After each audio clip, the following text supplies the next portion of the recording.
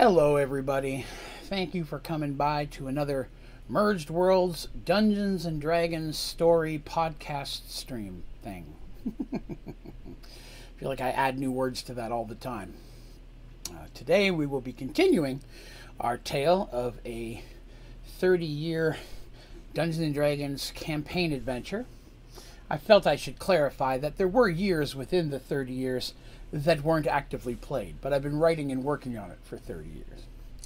Hello, Bragg, Ashley, and Teresa. Good day, and everyone else out there. So yeah, as normal, we'll do a brief recap of where we left off in the story. We are dangerously close to getting this done. It's rushed up on me. I've talked about it for the last few episodes, but it has literally snuck up on me quicker than I expected. And I'm not sure we'll finish today, but if we don't finish this story today, it will definitely be finished next week, which means we are 1 or 2 weeks away at most from new content. So, as I've mentioned before, very excited, while at the same time very nervous about hitting that point, because it'll be stuff that never was ever play tested. It was just what was going to be play tested had I not continued, right? Or had we continued playing the game. So I've known forever where it was going to go, so I'm going to continue the tale one way or another. But again, still a little nervous, hoping it will come across as well, with it specifically not being play tested, if you will. So, where we left off currently. So our heroes are on a quest to help out some sea elves who don't definitely know they're getting that help. On Darsh's ship, he has Gipper the gnome and Nyla the princess of the sea elves, who, against her and her father's will, the king of the sea elves, she was going to have to be sacrificed, as well as several other elven females, to a group of weresharks that has been terrorizing them for several years. Our heroes are searching for a way to save her and the elves at the same time, while still avoiding the elves who are seeking Nyla, thinking that Gipper the gnome kidnapped her. Whether they really believe that or not is up in the air, but that's definitely what they said. So they went and they found a sea witch who was a very ancient and evil Naga, however you want to pronounce that, serpent woman, and she made them a deal that if they returned with from a sunken ship, go to a sunken ship and come back with a locket and compass of the captain of that ship, and she would tell them where they could find something that would help them defeat the weresharks, because the weresharks have some form of control over a creature of massive size, Titan underwater, basically, and it is named Euroclydon. And it's massive, and it's an ancient beast that would never serve the sharks willingly, so they have to have some type of power on it. So they did what they were told, went and helped out and found that, and they got the stuff from the sea witch, for the sea witch, and she told them that they needed a trident, that there was a magical trident that could help calm Euroclydon, that there's something that the sharks have that's giving them power over it. That would either need to be stopped, damaged, or taken back. And then the beast will be quite furious. Once it finally is free, they will need to use the trident to basically calm it down, to make it more peaceful, so it will hopefully not destroy the elves. And Darshtopia and everywhere else along the ocean, right? It is a sea creature. It does not go on land, so it would be like a damage to the rest of the world. They were also told that this trident was in the treasure hoard of a great dragon turtle. So they had to go to where the dragon turtle's area is, where its territory. Before they went, they stopped by a small town, good-sized town actually, on the ocean, where they restocked up supplies, and while there had a run-in with one of the weresharks, who got away after they did some damage to it. So it's very possible that the weresharks now know at least approximately where they are or what's going on. So I have a clue of something, basically. So, heroes continued on, made it to the Dragon Turtle's waters, and then left their ship using the magical amulet that lets them breathe and move freely underwater, sank to the bottom of the ocean, and proceeded to move forward till they came to, within the Dragon Turtles area, a large graveyard of ships that clearly were all put together by the turtle known for destroying any ship that comes through its waters. As they began to make their way through this ship graveyard, creatures began coming out of the ships, carrion feeders that average between 3 to 4 feet in size, known as sea spiders. Although they're actually a form of crustacean, they look more like spiders. Big claws. They did fight a sea worm on the way to that. They defeated the sea worm. And then they came to the sea spiders. So that's where we left off, where the sea spiders started swarming out, if you will. Ah, yes, my creepy crab things, which were my own designed creature from Dungeons & Dragons. It's not something I took out of the books. Euroclydon is also something created by myself. I try to introduce a lot of my own custom stuff, as well as with the traditional D&D monsters. What's up, MT? What up? Well, glad to have you, sir. Glad to have you. So yeah, that's our recap. So we'll get into that. So as a reminder, the group that are currently under the water are our 4 heroes: Dandy, Darsh, Mercy, and Artemis, as well as they brought let me see who else they got. They brought Rokar, Darsh's cousin, another Minotaur. And they also brought their mage, who for some reason... Morg. There it is. I was going to say Garrick, but that's their Minotaur cleric. Morg. So there's 6 of them that are under the water. There's not a ton of spells that Morg can do underwater. It's probably very, very few, but still, not knowing what's all going to happen, it might be handy having a magic user, especially dealing with a magical creature like a dragon turtle, because like a dragon, they have spells and such as well. So the sea spiders start to swarm out. And I say swarm, I'm not talking in the thousands. I mean, there are a lot. So probably about 20 to 30 at least start swarming out of the ships. Any more than that, and they'd end up feeding on themselves. There wouldn't be enough to live on down here. So they are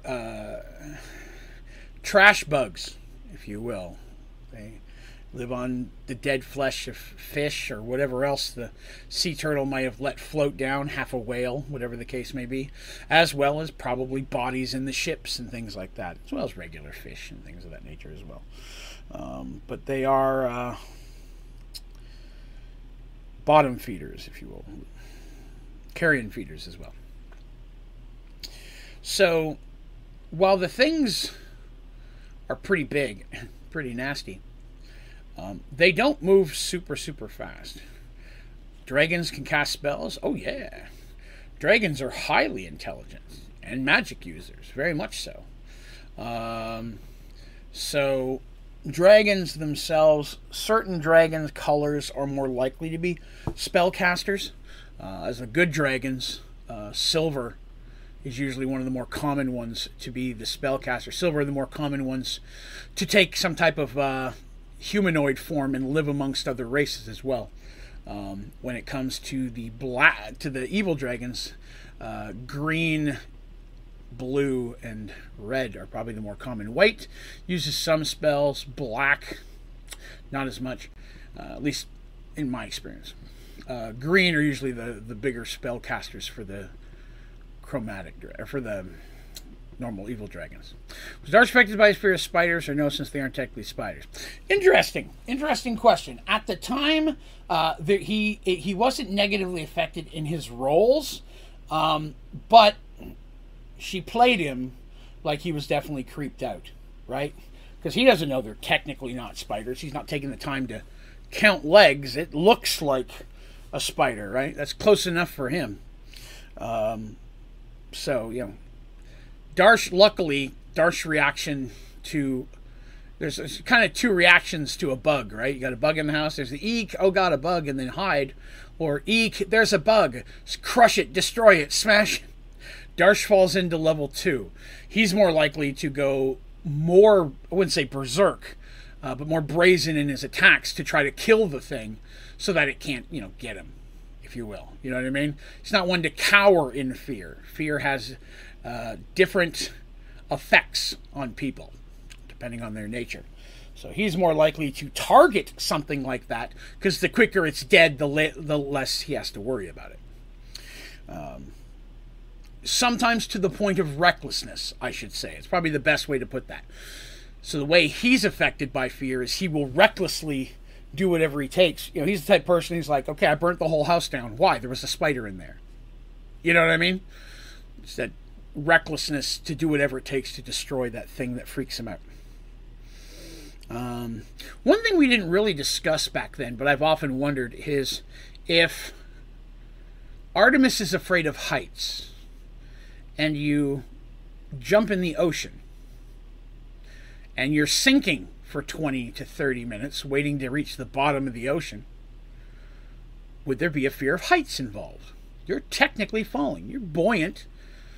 You know that there's ground way down there. I've often wondered if you could see how far away the ground was underwater, would that fear of heights still take over?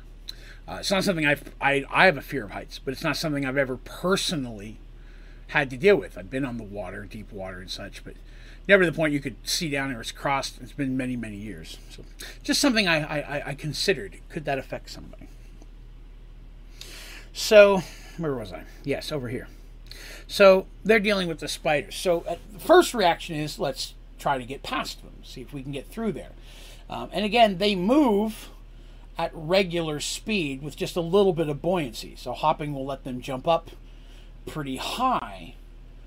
In fact, Darsh can jump the highest, of course, because he's the physically strongest, can propel himself quite a distance. So as they're running through these things, they're jumping literally what would be 10 or 12 feet from boat to rock to whatever. And it's one of those things where as they're running, they're smashing and trying to knock them back. And again, I mentioned this last episode. For me, it was very much like that classic scene in the movies where you're in space and they're running down a hallway and all these little creatures are coming out and they're kicking them and knocking them, trying to get through that door at the end. And as they're swarming and more are coming out of vents and stuff. That's kind of what this was. As they're running through the ships, more and more start coming out of windows and through broken sides and such.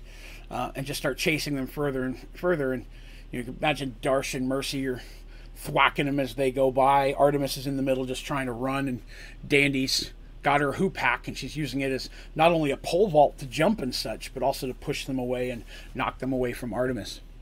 So for the first little while, combat was literally run. And occasionally I'd be like, oh, one's close enough. Do you take a hit or do you run? That's a decision they had to make. Do I attack it? Potentially losing distance. But if I don't attack it, is it close enough that it might grab or hold one of us? So there were several situations where they had to make that decision. Oh, Morok and Rokar doing the same things, I should say. Morok and didn't have a whole lot of spells for use in this situation. So it's Darsh and Garrick. Mercy's normally in the back, but not Garrick. Rokar, I'm sorry. Rokar's running in the back of this situation, and Mercy's a little bit more in the middle, closer to the casters. So more often than not, they chose to hit. And even though those things are kind of large, they're not super powerful. Their concern is in their numbers. So, a hit from Darsh or Rokar or Mercy will usually kill one. Darsh just cuts them in half, and Mercy's Morning Star is just literally crushing them. Rokar's an axe wielder, so he's with his axe. So the three of them are easy to just cleave through these things when they get in range. It's when 4, 5, 8, 10 of them get on top of you and all start grabbing you with their pincers and sawing away at your limbs or wherever they grab onto. And strong enough limbs to cut through metal. They could cut through your armor. It would take longer, but they could do it. They could feasibly break grab a hold of your axe, snap the wooden handle, or bite the metal right off the top. So that was another concern. There were a couple of situations where the spiders got a grip on them and there was like strength checks for people like Darsh and Mercy and Rokar. When Dandy got snagged, for her it was more of a, I want to do an attack. So she had her hoopak out and she had her dagger. So it grabbed her hoopak, I want to stab it with the dagger, see if it'll let it go, kind of thing.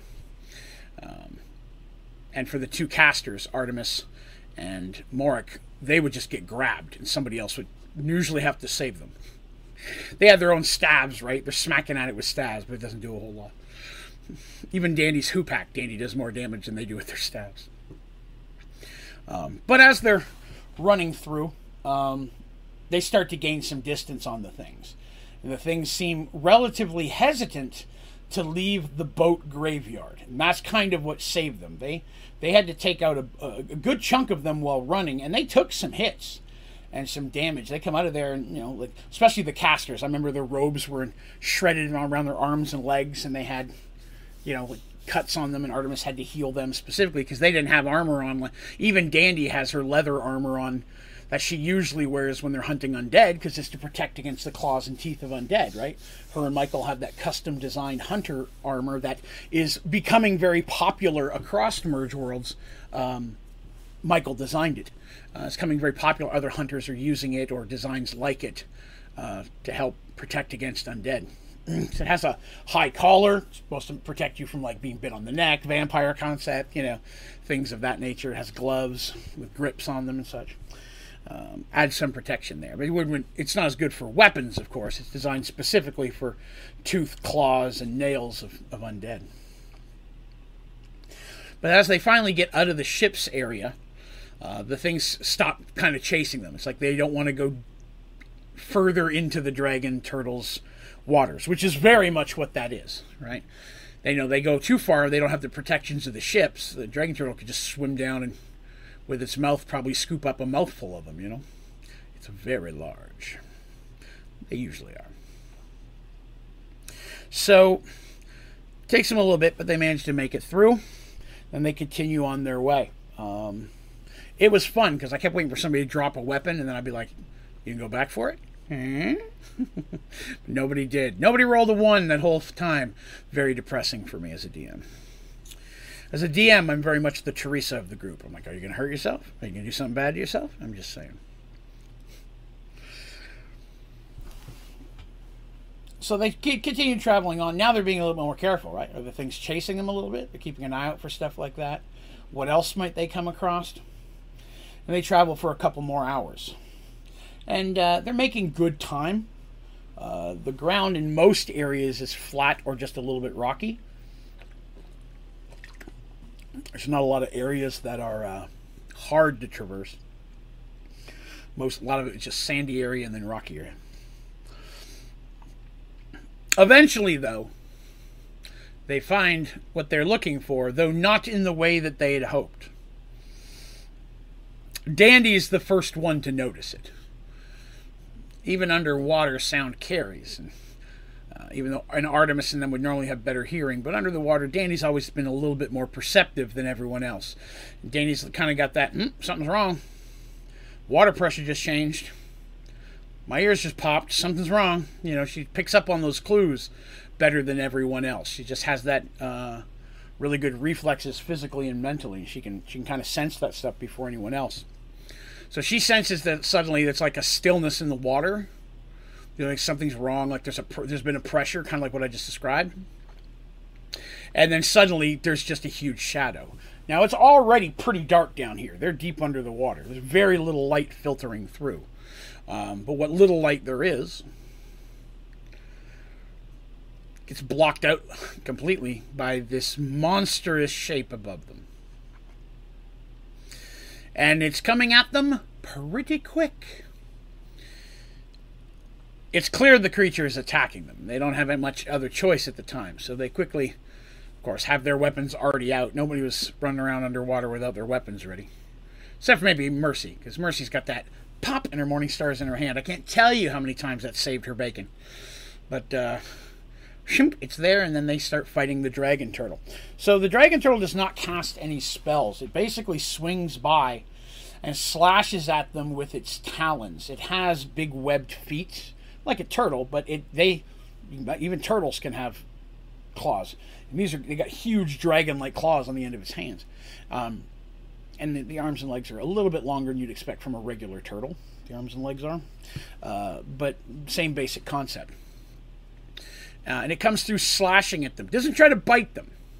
Slashes at them and then kind of goes by. And even though it's huge, it's incredibly fast under the water. And the first round, when they popped up, it's more of a get out of the way thing. And everybody just kind of dives out of the side. And no one gets hit by it, but it swims off and very quickly 180s around and is coming back again. They don't even know if they've never spoken to a dragon turtle. Not all dragons are intelligent. Most of them are. They've never dealt with a dragon turtle. Darsh has heard of dragon turtles. They're supposed to be very intelligent, but he doesn't know. Merge world, right? Who knows? This could be from a world that's not. So while they're, trying to yell out a little bit, like, hey, we're doing no harm, so on and so forth, at the same time, they're swinging their swords in defense. And it comes swinging by again. And Darsh specifically aims for the shell. He's not trying to do serious damage to the creature, but he wants him to know that the weapons and gear and their actual abilities have the capability to do some damages. It was something they talked about ahead of time. If they did have to fight it, the goal was they didn't want to kill it because they don't know where in the ocean this trident could be hidden, right? They're not going to find it without the turtle, probably. So they don't want, but maybe if they attacked its house or something enough, the shell, and did enough damage to that, it might be more willing to talk. So there were several rounds of combat, and usually the same thing. It would come swimming by. Never once tries to bite them. Doesn't use any type of breath weapon. And yes, dragon turtles can have a breath weapon. What breath weapon can depend on what color of turtle it is. Much like the breath weapon of a dragon can depend. If you look up the traditional 2nd edition monster manual, dragon turtles are themselves a thing. I did add some more variations of them to kind of match the same color scape, where the chromatic ones versus the metallic ones, good versus evil, so on and so forth, with maybe some neutral ones floating in the middle. Because there are neutral dragons, shadow dragons, things like that. There's all the gem dragons, amethyst dragons, topaz dragons. There's a lot of dragons people don't normally hear about that exist in Dungeons & Dragons. And I like to bring them out once in a while. I like to bring a non-regular dragon in, because you never know quite what you're going to get with something like that. The same was with the dragon turtle. They'd never fought anything like this. So multiple rounds of combat go by, and they're specifically targeting the shell whenever possible. Dandy isn't much use in this fight, and neither are the casters. They don't have much that they can do. Dandy's Hoopak, even though it's got some blessings on it, it's like a +2 Hoopak at this point, not going to do much against the turtle. And even though she's got some magic knives that could, you've got to imagine, from concept stake, if I get stabbed by a thumbtack, that's going to hurt a little bit, but it's not going to ruin my day. I'm not going to die from it. I have a sore foot for a couple minutes. That's what a dagger is. Darsh and Mercy, on the other hand, or Darsh specifically, and even Rokar, have the ability to do like real long cuts and gashes. That can make a difference. You know what I mean? Even if somebody has a little pocket knife and they do a good slash up your arm, that's something noticeable more than poke you with a thumbtack. It's like, ow, that hurts. Stop that. Smack. That's kind of the turtle would be. Smack. Mercy, she has the opposite situation where while she's not doing as much hit point damage to the creature, her blows weaken the shell. Like, actually, occasionally, I think she popped off a couple scales, because it is a shell, but it still has dragon scales. It's interesting the way they look. Managed to pop a couple of those off because she's hitting it with so much force, and her Morning Star is a pretty strong, I think it's like a +3 or +4 Morning Star. I don't think it had any other abilities, if I remember correctly. Her Morning Star didn't have any special abilities, but it was a really good one, whereas Darsh had some okay magical weapons that had some pretty cool abilities. Kind of one area where they differed a little bit. Mercy did carry a pretty good sword, though. I can't remember what it was, but she had a pretty powerful sword, I think. That was her backup weapon. So this goes on for several rounds. And they do some damage, and they take very little damage. Very little. Surprisingly. Or is it surprising? Because after 6 rounds, the turtle stops. It's floating a short distance from them and just looking at them. After a moment, it says, enough. Fine then. Why have you entered my waters? In perfect common. Now, how they reacted was going to really affect how the turtle was going to react. I have some options down here. If they lie, they tell the truth, they're sneaky, they continue to attack it, the turtle would react differently depending on what they did. And he says, what are you doing in my territory? Why are you here? You see, the turtle was interested. He knew they were out there. He sensed them well before they knew he was there. You could tell that they had quite a bit of magic on them. Magical turtle. So he was kind of waiting to see, are these powerful people? Or are they just people with some powerful gear? So he ran and tested them a little bit. If they were real easy, you just eat them. If they're really bad, let's talk to them if they're pretty powerful. If they still are a problem, he'll destroy them. And that was the thing. If they'd continued to fight after he stopped, he would have destroyed them. There was little chance of that, but I didn't think they would. They stopped, and they're, we've come to speak with you. We've come to ask for your help. And kind of scoffs at it. He goes, you've come a long way for nothing. These are my waters, and while I tolerate no one else in them, I have no desire to leave them either. Whatever your problems are, wherever they are no concern of mine. And he does give his name. His name is Athanasius. But he's intrigued by them. He goes, you've wasted your time, but tell me your tale. I at least you've interested me enough that I at least would like to know why you're here. And so they were honest. They told him everything from the beginning. Hi, I'm Darsh. I'm from Darshtopia. Yes, I'm egotistical, named islands after myself. Sea elves, also very unhappy, being attacked by weresharks who have a big old monster, so on and so forth. And everything that's up to that point. Now, he does stop them a couple times and ask a couple questions about parts of their story. He definitely states himself that he's aware of Euroclydon, and it doesn't make him happy that a beast of that nature is so close to his own waters. Which, you got to think, it's several weeks away of travel for these guys, but maybe not so much for a dragon turtle. That's too close for the turtle. It does not please him that Euroclydon is nearby. And it makes them think, I wonder who would win in a fight between the turtle and Euroclydon. Technically, the turtle's pretty strong, it's magical, but Euroclydon's supposed to be bigger. Who knows? They say that they were sent here because the turtle has something that they can use to try to quell the beast. And he's like, oh, really? What is that? And they say, well, we're told you have the Triton's Fury. It's a magical trident. He's immediately unhappy that they're aware that he has that. He's like, how do you know that I have that? And they're like, well, we talked to the Sea Witch. She made us get some stuff, and she told us you had it. He's like, I see. I knew that hag was going to be a thorn in my side eventually. Yes, I have the trident.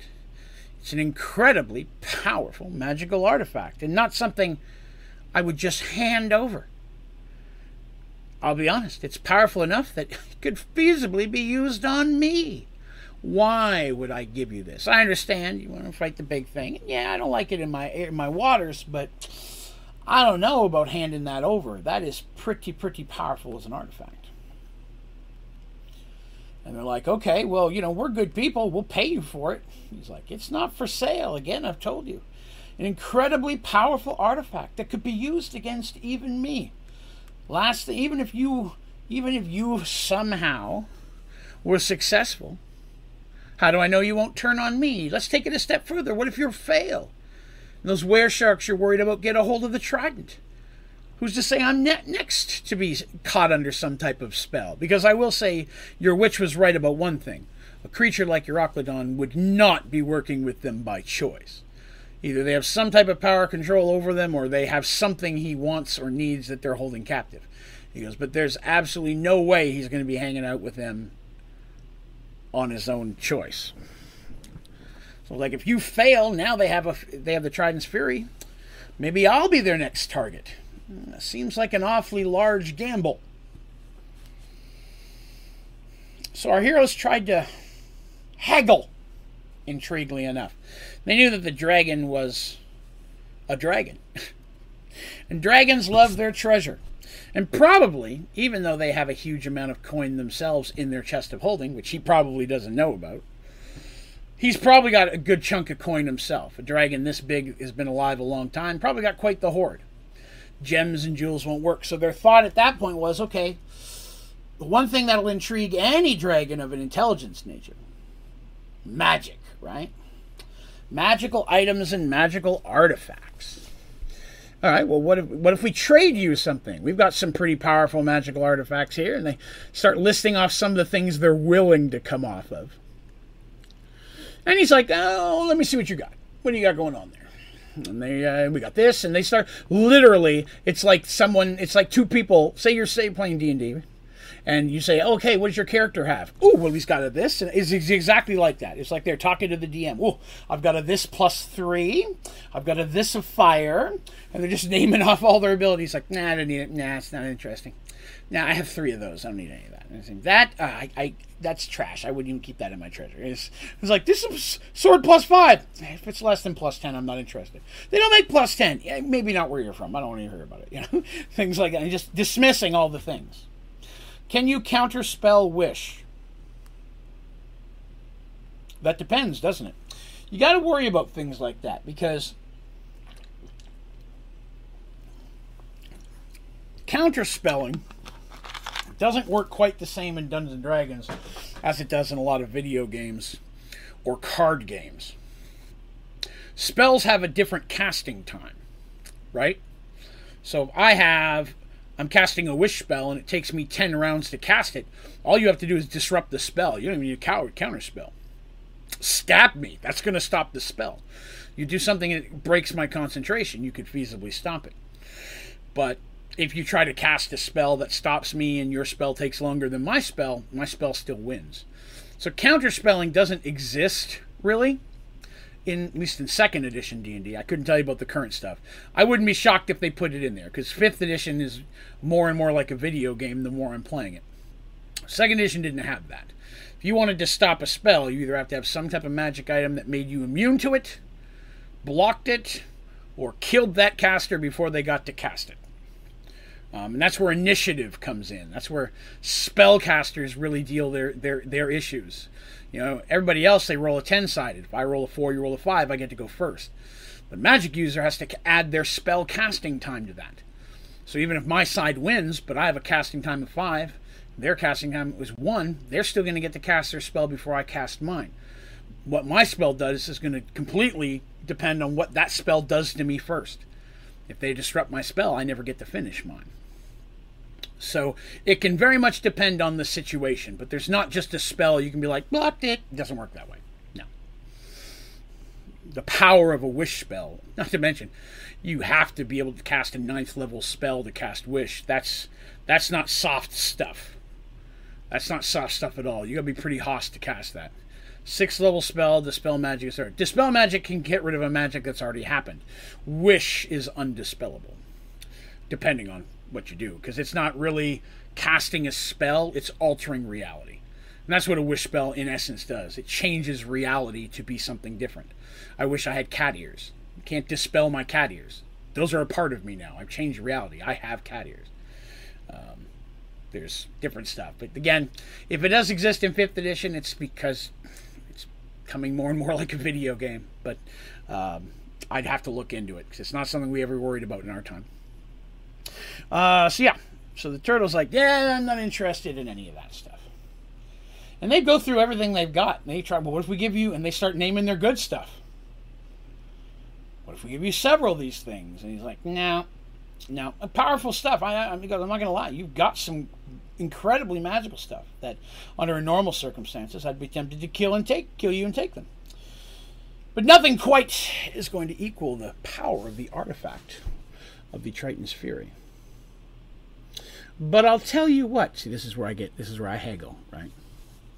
There is something that would be worth lending you my trident for. Something valuable enough that if it was to be offered, I would be hard-pressed to decline the option to lend, he's stressing it, lend it to you for a period of time. And they're like, well, we played Dungeons & Dragons. We know how this works. What do we have to do to get the thing we want? I'm like, yes, excellent. That's exactly how this works. He says, I will lend you the Triton's Fury. 3 things I will ask of you. And they're like, okay. What is it? Number 1, if I lend it to you, no matter what happens, the first thing you do as soon as this situation is dealt with is you bring it right back. You do that before you do anything else. They're like, okay, that's an easy one. Yeah, we can do that. Dart's like, I got a ship. I'll throw some more supplies on, bring it right back. He's like, okay, good. That's the first one. Second one, while you have my trident, you will leave with me 3 members of your crew of my choice. 3. I get to pick them. They stay with me. They will be safe for a period of time that I will allot you the trident. And then if you do not return with it, I will kill them, and then I will find you, and I will sink your islands, because I can do that. And they're like, we believe you. They're not as happy about that one, but they really don't have a lot of option. They're like, okay, what's number 3? He says, you must bring me 3 pearls of Flonacia. And they're like, ah, okay, sweet. We thought it was going to be hard. What's a pearl of Flonacia? He says that Flonacia is a ancient creature that has come through the merge into this same southern seas. It's a distance from here. But the beast, much like an oyster, creates pearls that are very, very strong in magical power and energy. They could drastically boost the spell power of magic. Do you see a fly? Maybe. I didn't see one, but it's possible. Boost spell casting power quite a lot. There's something that would be desired by anyone with magical powers. He's one of those people. Flonacia is a creature that is very old, older than myself, potentially older than Euroclydon. And it hibernates for thousands of years at a time. But it will form 3 pearls at a time. Bring me the 3 pearls from Flonacia, and those would be enough for me to want to trade you, to lend you the trident that you're searching for. Well, again, our heroes are stuck. They're like, well, what else are we going to do? Okay. They're like, we accept that. All right. How do we get them? What do we do with them? They go, well, the creature forms them inside himself, much like an oyster does in his shell. There should be 3 inside. You just have to get in there and get it. And they're like, okay. They're imagining a giant oyster. Like, I got to break in the shell, steal 3 pearls. Okay, we can do that. He's like, excellent. He goes, you'll have to pass through my waters in order to get there, but I will allow this. You will have access to the water that I consider my territory until this deal is done. But I recommend you hurry, because I sense that there's been some major movements in the area that you're concerned about. They're like, what do you mean? He goes, Euroclydon has been on the move a little bit lately. Don't know where, but something like that swims around. You know that it's happening. And they're like, crap, what if they got sucked on, sent at us, or the Sea Elves, or Darchtopia, right? Now Darsh is freaking out, because he's like, oh, okay, that's not good. It's been on the move. He gives them the information they'll need to find Flonacia, and then agrees to take them back to their ship, allowing them to climb on the back of his shell, which is really big, right? And at that point, he takes them back to the ship. 1 second.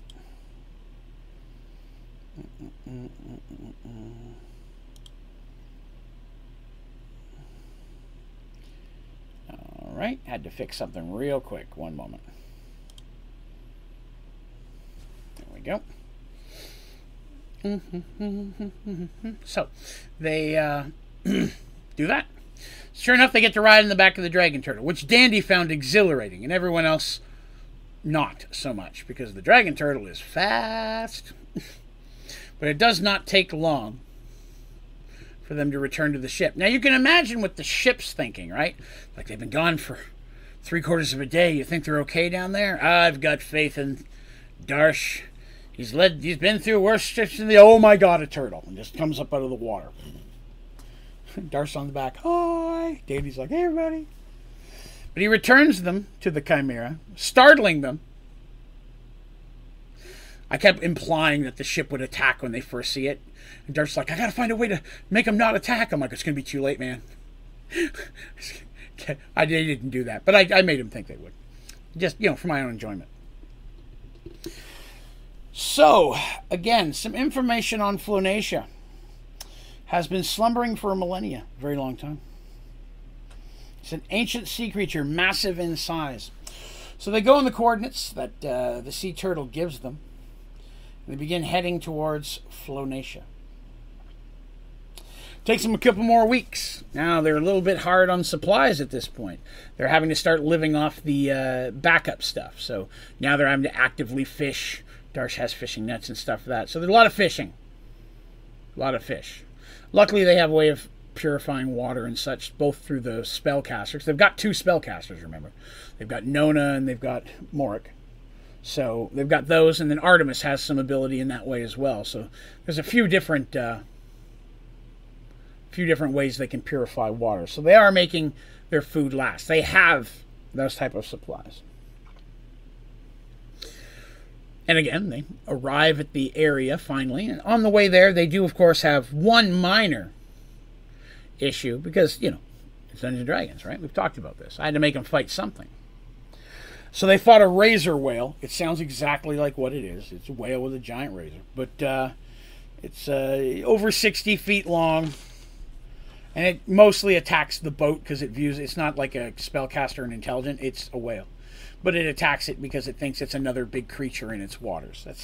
So they just have to do... They don't kill it. They just do enough damage to drive it off, kind of thing. No one was seriously injured. The ship took a little bit of damage, but not much that they weren't able to repair within a couple of hours. So they make their way to Flonacia. They arrive at the place, and once again, they have to decide who's going down. In this situation, they're like, okay... Because they know a little bit more about Flonacia than you do. And I'm going to explain that in a minute here. But they're like, we're going to take both of our casters this time. We're going to take both our casters. We're going to leave Rokar behind. It's just going to be our 4 regular heroes, but both casters. Because they don't know, from what they've been told, they may need some additional magic in this situation. But they may also have to be some sneaky. And the more Minotaurs, the harder it is to be sneaky. So I'm going to give you guys a little bit of a idea of what Flonacia is. It's a creature of massive size. It's the size of a small city. It is literally huge. It's bigger than Serenity, at least the city proper. It resembles a large, roundish orb that is half submerged in the ocean floor. Whether or not there's tentacles or whatever under that, they don't know. It's buried. All you see is this giant bubble. Huge. It spends thousands of years in hibernation, but it's so big that inside of it, you can literally walk around. There are going to be parts where there's water. There's going to be parts where there's air. It breathes. It's going to, just like any other fish, it takes air out of water. You walk into a lung, it's going to be full of air. You walk into a stomach, not going to be air. But it's so huge that other creatures may come to live on or in it, making it a very dangerous place to be.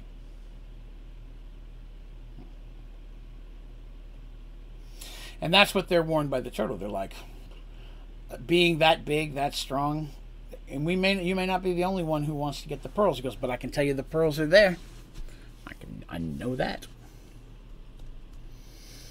So they agree. So when they do start sinking down, the 6 of them, of course, again, it takes a while to get down there, but when they first start to see Flonacia, it has a bit of a glow to it.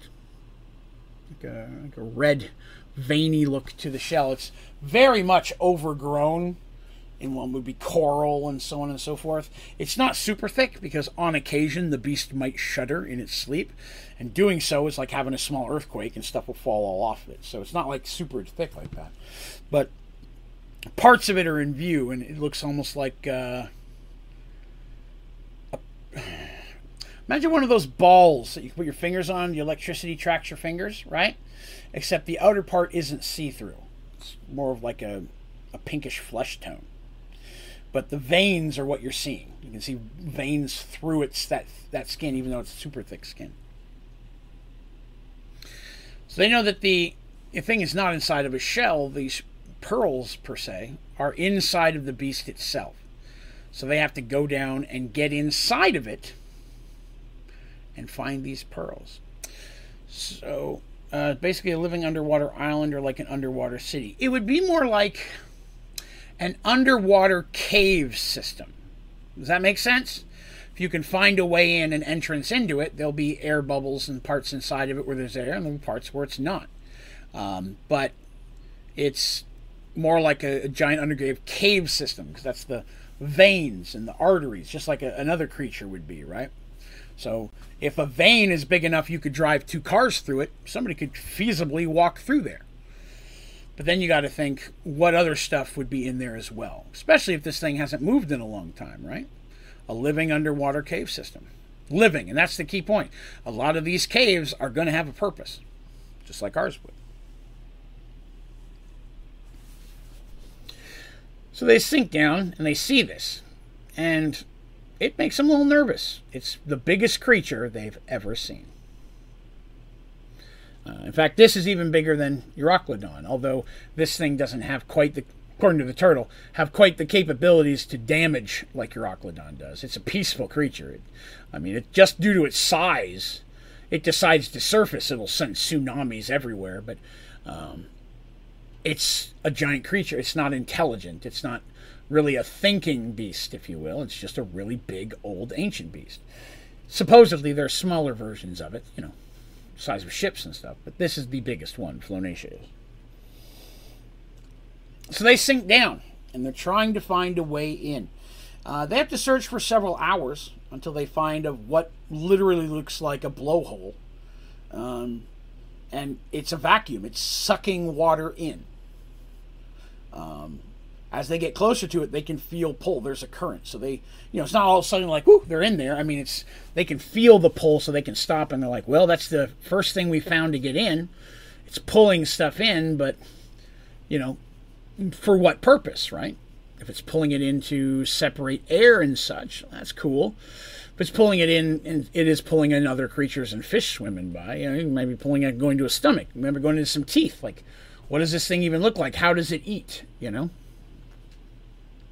So that's a concern. They search a little while longer to see if they can find another way. They can't, so they return to this opening, and they're like, okay, here's how we go it. And they go ahead and they do their classic tie each other together with a rope thing, just in case, somehow this tunnel goes in multiple directions. They hopefully don't get separated. And jumping into the water, well, they're in the water, but jumping in towards the hole, they get pulled in. The current's strong-ish. It's not pulling it with reckless abandon. It's enough that, they would have a hard time getting out of it, but it doesn't pull them or slamming them against walls or anything like that. They're able to use arms and legs. They're able to push off walls. If the water turns, it doesn't hurt them when they hit it, kind of thing, even though it's very solid. But it's, almost like you ever go to a water park and it's got the tube you can go down in. It's like that, except the whole tube's full of water.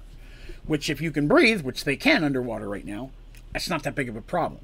It's like going down a slide that's completely full of water. Another good example would be if you were being sucked up a straw. You know what I mean? There's a straw, and that's what it feels like. But it's a bendy straw.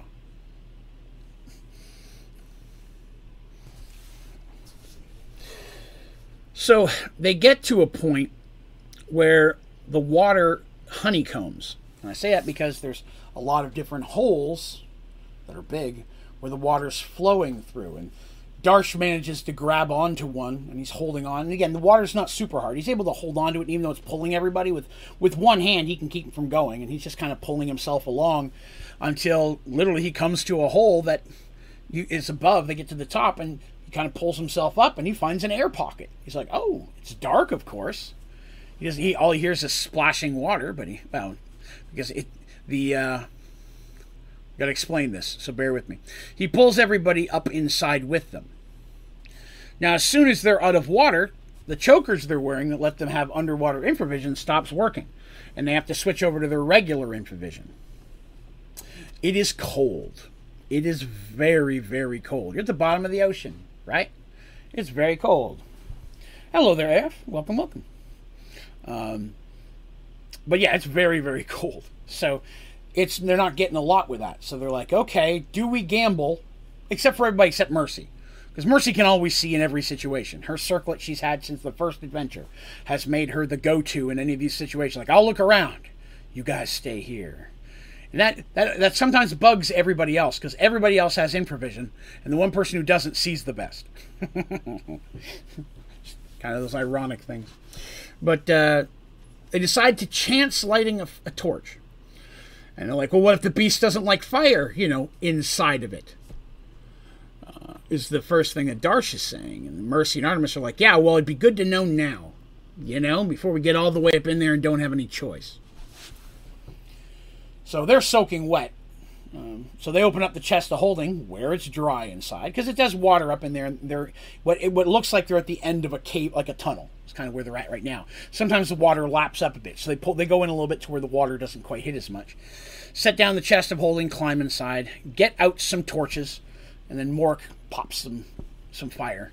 Him and Nona throw some little bit of fire in there, because they're really kindling. They don't want to carry all that, so they put the chest back away, and Artemis has it tightly put in her pouch of accessibility, where she keeps her rings.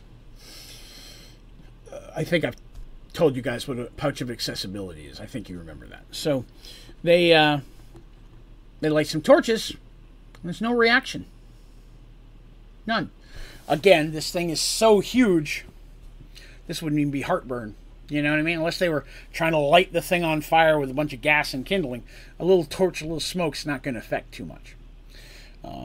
And occasionally the water will still come splashing in over there and get up to their ankles. So they're like, we need to move in just in case. So they start making their way up the tunnel. Because you have to remember that both Mork and Nona are human, and they have no infravision. So without a torch, they were seeing nothing at all.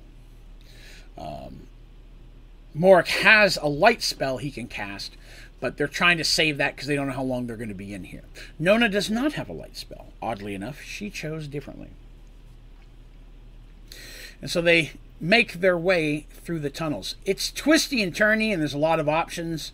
And a lot of times they'll hear noises that they can't describe, right? It's not anything they've ever heard before. Loud sucking noise, a honk, a thump. Something could be a heartbeat for a few minutes and then it stops. Just a large amount of weird stuff going on. And occasionally, through what it sounds like through the walls, they'll hear what sounds like running water. Imagine, if you would, someone flush the toilet in your house. You can hear water going through the pipes, right? You're walking through a pipe, and then not far away, you can hear a big chunk of water go through that, and then it stops, right? So there's a lot. It's not quiet in here at all. So it's not like they have to be sneaky to not make any sound. It's very loud inside of Flonation. As I would imagine it would be inside of us if you were that small and you had, hearing. You're that small. So they make their way in. They travel for a couple of hours. At this point, it's like midday. They've been up like half the day, right? They want to make sure they had plenty of time. They weren't going to camp as soon as they got there. They start looking around. A piece of information that they received from the turtle is that there would be 3 pearls. And they're formed inside of Flonatia. One would be found in the heart area. One would be found in the stomach area. And the last would be found in or near the brain. These are the 3 parts of the body where different forces come together to form these pearls. And the pearls, normally at their largest, are like this big. They're like 1.5 basketballs, if you will. And they're like, are they dangerous? He's like, I've never seen one. I've knowledge that they exist, but I've never had access to one. But yes, bring me all three. So it's time for them to look around. All right, so let me flip to the right page. This part of the adventure is like a choose your own adventure book. So I got a whole bunch of information. I got to go what happens, then back to more information. So you'll see me flipping back and forth a little bit. They finally are coming through a tunnel, and it starts to get smaller. And they're almost at the point where they think they're going to have to turn around when suddenly,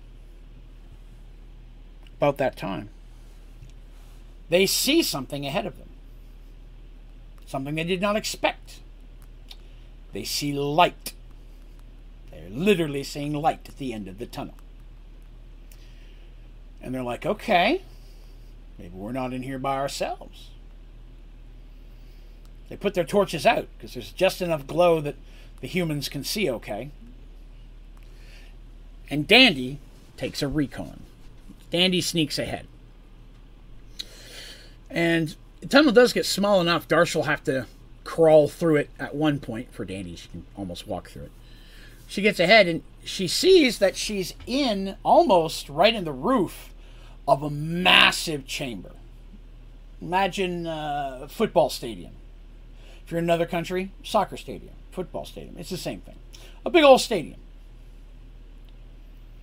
And it has what looks like membranes and maybe arteries and such that's kind of crossing it in different areas. And she can see other entrances in the holes and such.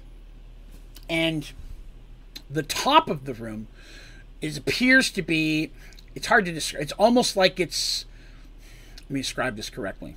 The way I described it was a bloody sun, right? Imagine if there's a membrane, a skin, right? The top of this is dome-like, so it's got a fleshy color to it. But there's bright red, looks like bloody veins running throughout this, and the veins are glowing enough that it's causing adequate light to be seen. So they can see pretty well, right? And they're like, okay, we don't need our torches. Dandy sees all this, but what else she sees is movement. And she's confused by what she sees. As she's looking down, she sees that there's like a ring of either shell or membrane of some kind that goes all the way around this chamber. Then the hole goes deeper. Potentially it's harder to tell, but there might be another ring down there. But on this ring, she sees what appears to look like buildings. Crude buildings. She sees life forms moving around in there. The buildings appear to be made of coral, rock, and hardened sand. And that's fine. But the things moving around are Naga. Now, Naga is what the sea witch was. It's a sea-like creature with a long snaky-type tail. And these ones are armed and moving around. Dandy can see, I say you because that's right here, but Dandy can see that there seems to be several large openings around that ring that lead somewhere else. And she can tell that at each of those there's some type of barricade or defenses built. She could see that there's probably relatively long term, and they're well manned. It's like they're defending this ring from something that was coming through those tunnels. Now, looking around, she also sees there's several more holes, kind of like the one she's in, tunnels up and around the top and such, that aren't, because they're just kind of going to the roof. You have to climb across the roof to get to them. Where she is now, they could climb down. She sees that there's other little, it's not completely smooth. There's little landings, and like I said, there's little veins and tendrils. She could probably climb down relatively easy. It's going to be a little bit harder for some of the, okay, let's just say Darsh, right? It's going to be harder for Darsh to climb down here, and maybe the spellcasters, because they're not that agile. But with a rope, they probably could.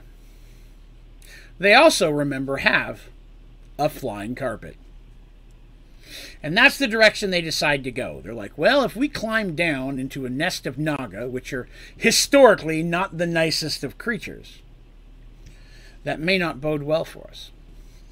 So they're like, let's get the carpet out, see if we can fly to one of those holes up at the top, see if we can find another way. Because they, from what they heard, from what they got from the turtles, that the brain should feasibly be somewhere in the top part of Flonatia.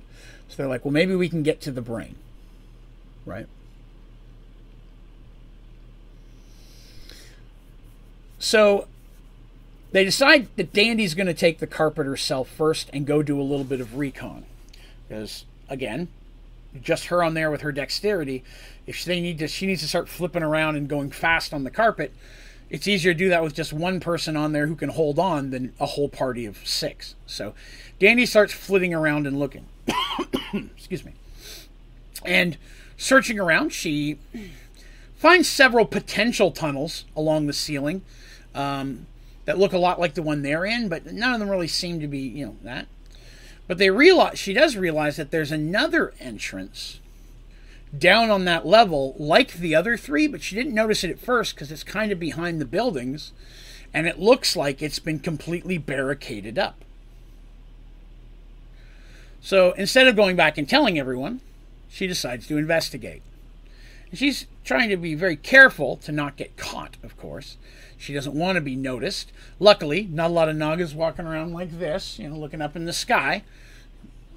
They seem to be more concerned with, the barricades by the 3 main tunnels. And so she flitters down and starts being around the roofs of some of these buildings. Some of them are like 2 and 3 stories. Relatively decent. She gets to that back area, and sure enough, it's barricaded. What's that there? Oh, yeah. It's okay, Smitty. Yes, I did, and she's correct. I will definitely message you about it after the stream. Thank you, though. So she goes down there, and she sees it's barricaded, and there's some guards, but not as many. And they don't seem to be quite on as high alert as the other ones. I mean, from what she could see of the other ones, it's like they're prepared. They're prepared like they're about to be imminently attacked.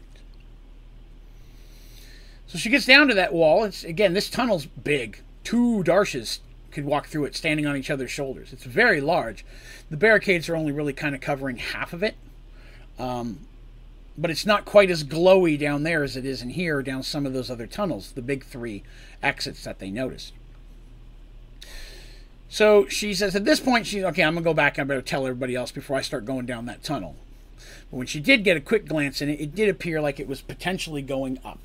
So she's like, I think that's the one we should try. So she goes back up, grabs everybody else. They agree that we'll try that one first. If not, we'll have to try to get through one of these other 3 ones.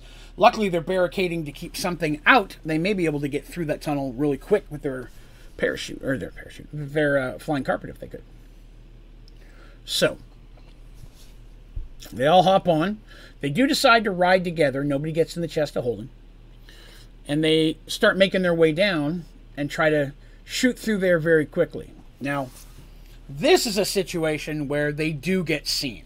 As the 6 of them are coming down on the carpet, sure enough, there's some yells and people Naga, are starting to freak out.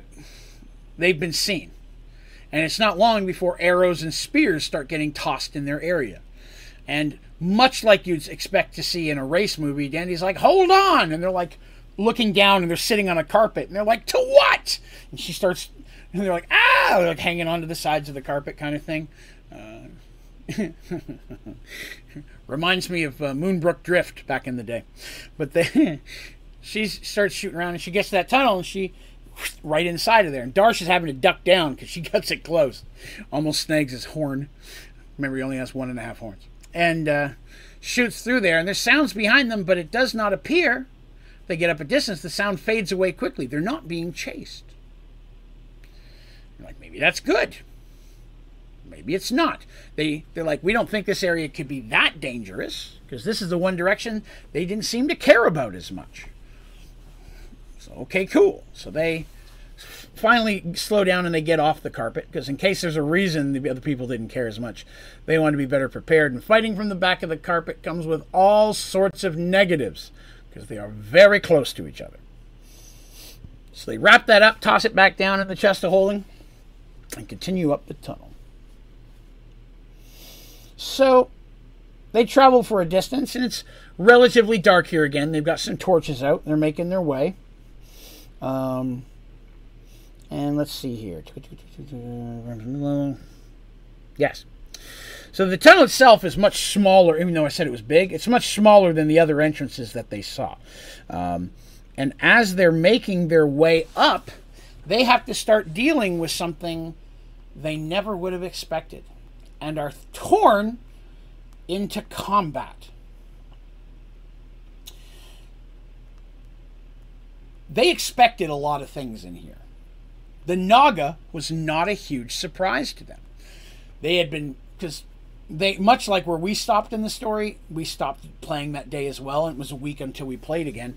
So by the time we got here, they'd had time to talk, the two of them, the two players, about what type of creatures they thought I would throw in here. Naga was one of the big ones on their list. They got that right. And they're trying to think of what other creatures they might find, because they knew what Flonacia looked like, and it was big. They'd already got that information from the Dragon Turtle, because we'd acted out a much bigger conversation about what was needed. So they had ideas, and they were not surprised by the Naga, and they were quite proud of themselves. But what they weren't expecting to fight is what they came across next. You are in a creature that is huge. Hey, what up, Rat? You are in a creature that is huge. So that means everything is big. And what is the one thing you think you might find in a body that wants to get rid of things that aren't supposed to be there? So in Flonacia has an immune system. And the immune system is several different types of things depending on what part of the body they're in. Many of them act like blood elementals, barely intelligent creatures that know that they need to attack anything that should not be in a body. Sure enough, as they're traveling through here, they start coming across these things. Not very often, but every so often they'll come across one, and they'll be just walking down the tunnel. All of a sudden, this thing comes at them, like it knew they were there, and just comes charging at them, and they end up attacking the thing. And this is something where the blades did better damage than the blunts. You imagine hitting a big jello with a pole versus cutting it, right? That's the concept I explained it to them. So they started, Mercy switched to her sword, and everybody was pretty much blade wielding at this point. But they had to fight several of what were the immune system. They also ended up coming to a chamber. Now, this was not the brain chamber they were looking for, but it was a chamber. And they came to it, and there's like a drop down, like a small cliff. And then there's a room, and there's another tunnel going up. So they've been going up for a while. Then they get to this room, it's a chamber. They're going to have to jump down and go up the other side. But in this room appears almost like fungus. It's like mold.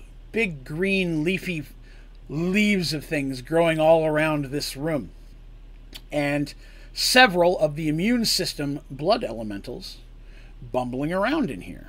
And they're like, well, there's no way around them, because they were staying in there. They weren't going in there. They seemed to be almost like there was a weird pattern to it, but they were circling the room, and all of them, and just kind of moving around in there.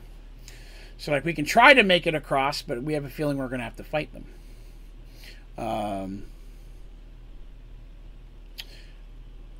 That is completely on Twitch. Yes, 100%. Yeah, we've already been doing that over there, so there's even some other ways to do it now. Yeah. Hit me up on Discord, and after the stream, I'll give you some more of the specifics. But yeah, we're going to be doing, it's the same stuff over there. There's just more ways to get involved. So subscribers, people who donate $10, people who donate 1,000 bits, stuff like that. Thank you for the question. So they decide, let's not mess with it. Let's just jump in there and attack them. The drop is like 10 feet. It's not that bad. Like, we can hop down there Darsh is like, I'll jump first in case there's like a hole underneath these leaves. We'll deal with it, right? If I don't go through, the rest of you will be fine. And if I jump down and they start attacking me, I might be able to hold my own until you guys get down here. So they're like, okay, they decide to go with that plan. Darsh hops down. Sure enough, the ground under the leaves, solid. Lands with a thunk. And immediately, all three, because there were three, of these immune cells, blood elementals, start rushing at him. And they stand about 5 to 6 feet tall. They're a decent size. They're short for Darsh, but that's still pretty big to a Kender, right? Everybody else starts jumping down as well, and they start fighting these things. The elementals in this room were not the problem. Not the problem at all. As soon as they hit the ground, from the leaves, from the center of different leaves, a thing that looks like a bubble starts to expand in several different locations close to where they're standing. So they're fighting the blood elemental. Together, they obliterate one in the first round. Ton of damage. Dandy notices these things like, hey guys, what are those bubble things? But then they got 2 more on them and they're in combat. They manage to dispatch the second one when the bubbles start to pop. And a green, highly corrosive and poisonous gas starts filling the chamber. Within the first round, they all are taking negatives to movement, nausea, throwing up. The immune system cell appears to be completely immune to it. It's a natural defense. So they're now having to fight with a bunch of negatives. They're retching, and they have a period of time to get out of there before it will kill them. So they had to very quickly make ends of that last blood elemental and try to rush out of this chamber before it got too bad. Nona was unfortunately right next to one where it popped. And so she not only did it pop and then fill the room, she got a bunch of it on her. And I said it was corrosive. It burned and she fell to the ground. It was hurting her so bad. She got hit with a splash of it. And so they, Darsh basically picks her up. And for lack of better anything, he doesn't have time to run all fancy. He tosses her over his shoulder, even though she's screaming, and runs up the rest of the tunnel. Everybody else following him at this point to get out of there. And by this point, they're all feeling like their skin's itching and burning and such. Just from it, as it spread in the air, it diluted a bit, right? But it's still burning and itching. Their eyes are watering and such. And they're coughing, having a hard time breathing. Hoping that these spores don't, infect them with anything. It wasn't that kind of spore. Saving that bacon for later. But they make their way up in there. And Artemis has to do some healing on Nona.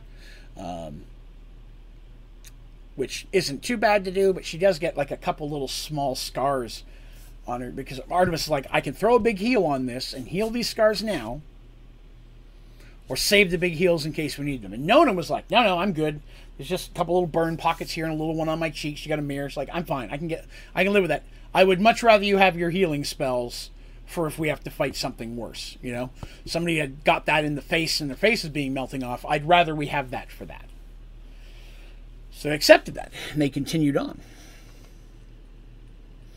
Took them about 30 more minutes of going up before they finally reach the room that they were looking for. I'm going to read to you what I read to them.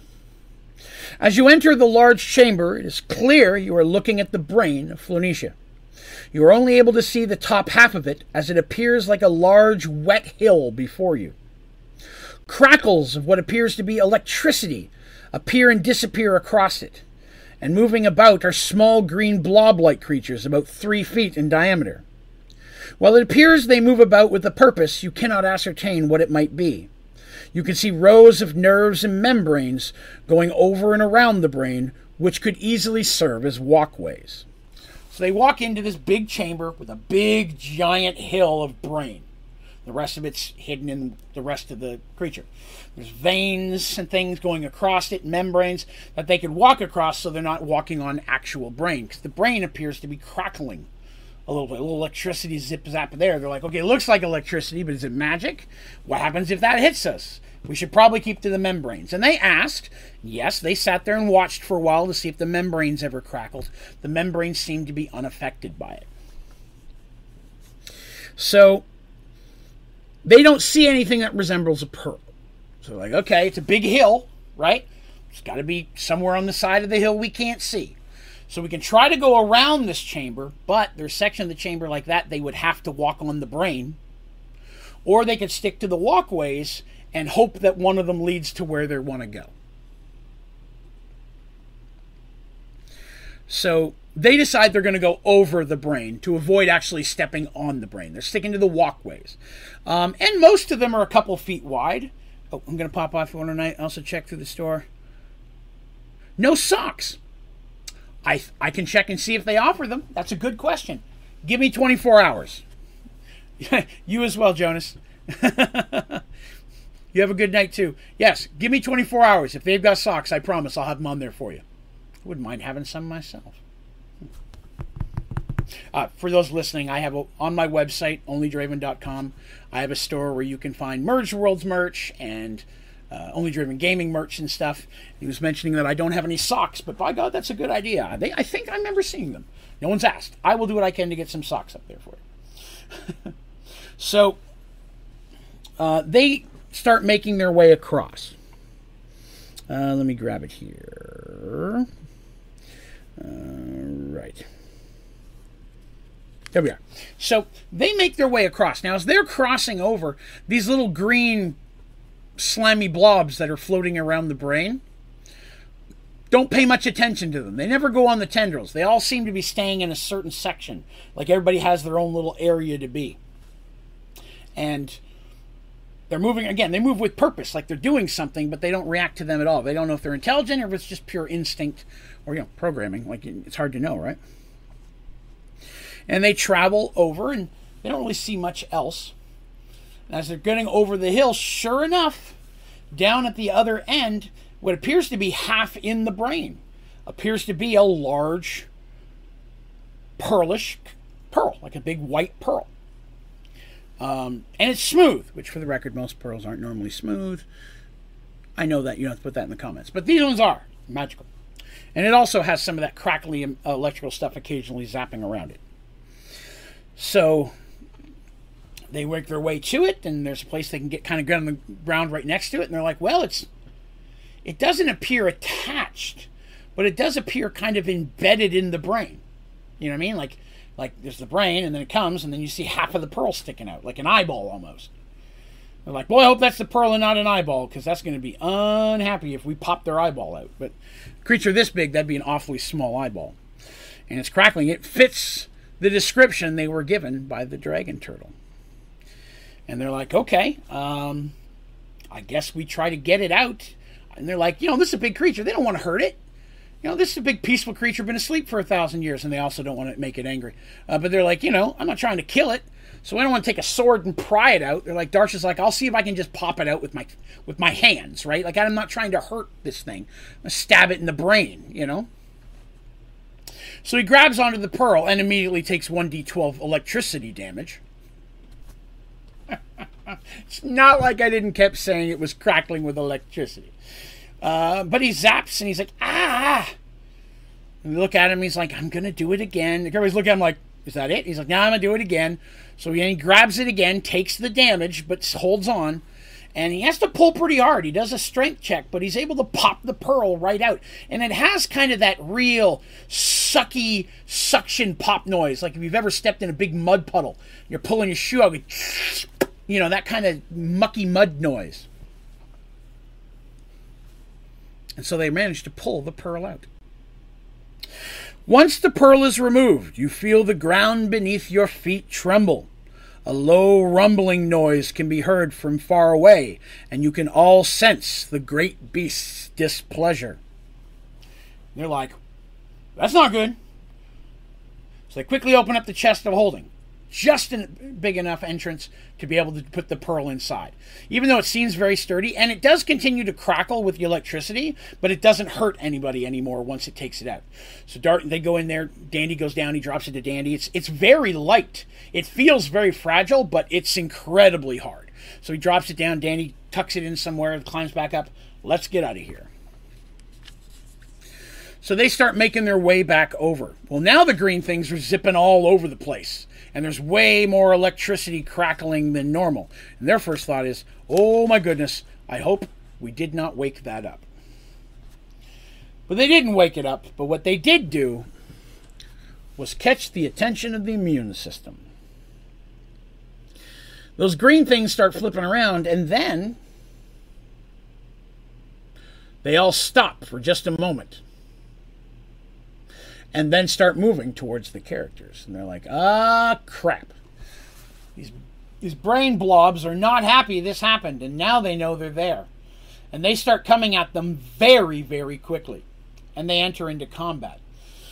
This brain is huge. There's probably 100 of these things, if not more. And more appear to be coming from somewhere else. But they jump in there, and even though there's many of them, it's kind of like back in the sea spiders. They're not really like dangerous solo, but they are acidic. So they're very slimy. And the slime it gets on you, you can't just wipe it off. It sticks to you and it will start to burn. Even when they chop one and blow it up, kind of stuff, it starts to splatter on. They can hear a little bit of sizzling get in their face, like just enough to hurt a little bit. Not as bad as the spore room. So they have to start attacking these. And even the blunt weapons, they're able to, poking them almost causes them to deflate. And so they're going to town on these things, and they just keep coming and coming. They went through that for about 6 rounds of combat. During that time, the mages did mostly melee. There wasn't a lot of spells they could do that would affect a lot of them that wouldn't damage the brain. And they'd made a decision that they didn't want to do anything if they could help it to hurt the creature. Because the creature's not evil, it's just a big sea creature that's really big. And again, they don't want tidal tsunamis wiping out the rest of the world either. But they're also like, we don't want to hurt something if there's no reason to. But they're attacking this immune system, doing the best they can. After 6 rounds of combat, they've probably taken out 15 or 16 of them between them. Several of them got multiple attacks at this point, and for Darsh, each hit kills 1. So he's like, I got 3 attacks. Kill, kill, kill. And he just Mercy's the same way, smashing them with her Morning Star at this point. So they're just popping these little green slime things. After 6 rounds of combat, they all stop for just a moment. And just start to shake. And they're like, this isn't good. And so they start running over the brain, trying to get back to the exit. They don't see any other ways out of this room than the one that they came in. They start running, and some of the ones around them start to explode. So they're popping. It's like these green things are popping and the stuff's going there. Now big gobs of it are hitting them, and it's burning worse. And they're like trying to rush through this, but you can't just wipe it off, right? You try to do that, and now you've on your hand. It's like there's so many things in this world. You get like soap on your hand. It takes an hour to get the soap off. It's so annoying, but it's like that. And as they're running up over the top of the hill to the bottom, they can see that the ones behind them are exploding. They're trying to get away. But in front of them, a bunch of them are running towards the same direction they are. Well, not running. Sliding, if you will. Quicker than them. And so they're hurrying over the brain. They're over the hill, starting to come back down. They can see the tunnel. And all these other green things go towards the tunnel, but they don't go down the tunnel. They just start to gather there and run into each other. And as they do, it's like multiple drops of water hitting each other. It just keeps growing into a bigger and bigger, larger, huge, monstrous green slime ball that is now blocking their way out. And this was the 3rd phase of the combat, and now they had to fight the giant one.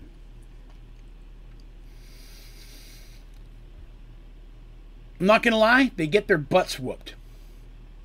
This thing, not only does it crackle with the electricity, it has an electrical attack. It's zapping from the brain. It's almost like it's controlling the brain in that way, where the electricity pops up and starts zapping them. And it doesn't have tentacles or anything, but it will extend out like it'll just like kind of bulge out in a force and could do a very heavy blunt hit. It hits Darsh once and he goes flying back like 10 feet. And he's got to get back up and come run over. So it does blunt force damage, and when it hits him, it gets that slime on him, and it's just all, now it's big, so imagine a whole half of your body's covered in this. So they're sitting there losing a hit point around just from the acid slime damage on them they can't seem to get off, and fighting this giant green thing. The battle does not go their way. They are having a rough time. Merge bubbles. Yes, I merged the bubbles. Well played. They are not having a good time, and they are taking way more damage, and what they're doing to this thing doesn't seem to be helping or hurting it. It's not changing in size. They're clearly chopping it and cutting it and such, but unlike the little ones, this one's not popping or deflating. The spellcasters at this point are like, we're going to have to try some spells. They start whipping out some of their big stuff. They avoid electricity because, obviously, there's electricity. But they do have some fire spells, and they start doing a couple of those. That seems to get its attention a little bit and focuses it more towards the mages, which now becomes another problem for the warriors. But they're in a rough spot. Artemis has already used a chunk of her healing spells in this thing to try to keep the acid from eating everybody away. And then the worst thing possible happens. Darsh takes a big hit, and Darsh hits the ground, unconscious. Darsh is their big tank. Mercy's also pretty hoss, but Darsh has always been their big tank. And when Darsh goes down, that complicates things, because Mercy, who is also like Darsh in damage dealing, is also the one who very often is protecting Artemis. Now she doesn't have that ability because she has to step in and draw this giant green blob's attention on her so it doesn't attack the rest of their friends. Artemis throws one of her last heals at Darsh, and it heals him, but it doesn't wake him back up. Was that a 1? No, that was the creature rolling a 20, to be honest with you. That very, very likely feasibly could have been a 1. But no, the creature rolled a 20 and did triple damage to Darsh and just knocked him senseless. The second edition worked a little bit different that way. In second edition, when you hit 0, you went unconscious. You had to be healed back to 1 or higher to be conscious, and you have a chance to wake back up. If you get to -9, you're a coma. It takes way more healing to get you out of that. You hit -10, you're dead. 5th edition's very different. I'm still trying to figure that out. But it was much easier. Second edition was like, I have -5. You're not dead, you're just unconscious. So, Mercy's trying to do this, and she's fighting the best she can. And the spellcasters are starting to run out of spells, so they're like, well, that are useful. Like, they got wind spells and things that are meant to... These are sea mages. They got things that would help you on the boat. They don't do a lot of big, giant, monster green slime combat. There was no class for that in mage school.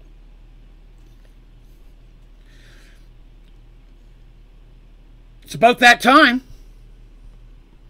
While Mercy's fighting the creature, something comes flying past her head. Into the beast. It appears to be a relatively adequately sized spear made of some type of bone. Everybody else is like, oh great, now what? The Naga are here. And they spin around and see several humans.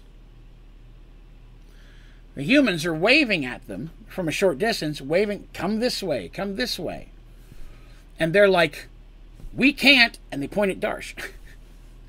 Artemis rushes over and tries to do everything she can. She throws her last couple of heals on Darsh. He wakes up. Mercy, and now a couple of these humans that are in tattered clothes, look like they're just makeshift stuff and stabbing at this thing with spears. Everybody starts to run the direction they were led. And the green thing starts following them until they see a much, much smaller hole. Darsh is going to be a tight fit. For him, it's more like a jump feet first and slide through kind of thing. So everybody else goes in first, and then Darsh pulls himself in. And I think, if I remember correctly, it bites his toes. Like, it hits him with the slime, and he feels pain on his feet, but they manage to help pull him through. But it's much too big for the giant slime to come through. Immediately, some more humans start piling what appear to be relatively large pieces of coral to block the tunnel. And our heroes find themselves surrounded by about 10 humans. Give me 1 second while I grab a drink. I ran out of drink. 1 moment. Don't look at my bag.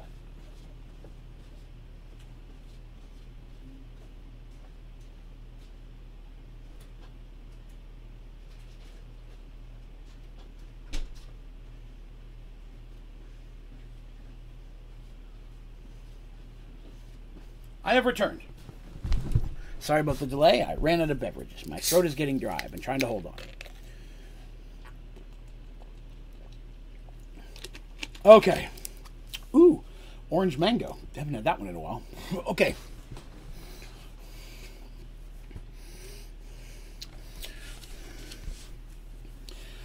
One man who identifies himself and is clearly the leader of the group introduces himself as the name Jarek. And basically he's like, you must come with us quickly before more arrive. And they're like, okay, sure. And they all seem to be kind of mystified, especially by, like, Darsh, of course, right? Big old Minotaur. They start following. They immediately, of course, show reverence to Artemis, who's a cleric. The golden ticket. And they travel with them for probably a good 20, 30 minutes with very little conversation. And they're going through many different tunnels, and sometimes come to an intersection, and Jarek will be like looking both ways and come this way, and they travel on. A couple times they go slide through what are relatively small holes, and again the humans take time to stop and barricade them with pieces of coral and rock and other different things before carrying on, until they eventually find themselves in a small chamber. At this point, the room appears to be almost carved out of bone. Like it's all bone around them, but it's relatively smooth, where someone over a period of time, they have carved out a space inside of a large chunk of bone. Inside this room, they discover 21 people, 14 men, 4 women, and 3 children. Jarek introduces himself again. Explains that he was the first mate of a ship, was carrying passengers from one city to another. When what happened? A storm. Yes, a storm sunk the ship. He remembered, all he remembered is the ship going down. And next thing he knew, he woke up being carried by something underwater. He could only breathe like the tiniest bit. It was very hard to breathe, but he knew he shouldn't have been able to. He was underwater, but he felt something pulling him. And when he came to, he found himself in a place much like these guys found themselves, in a tunnel with some water lapping in, with a bunch of other survivors.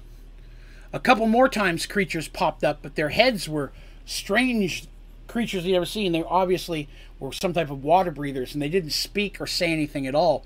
And their faces almost looked like seahorses, but with more human bodies. But their hands and feet did have webs. So they brought them in here and then left them, just abandoned them. And he said, that was 12 years ago. 12 years ago, myself and the other survivors, and some of these children are not 12, I'm just going to point that out. 12 years ago, they've been trapped inside of this creature, unable to find a way out. Well, that's not cool.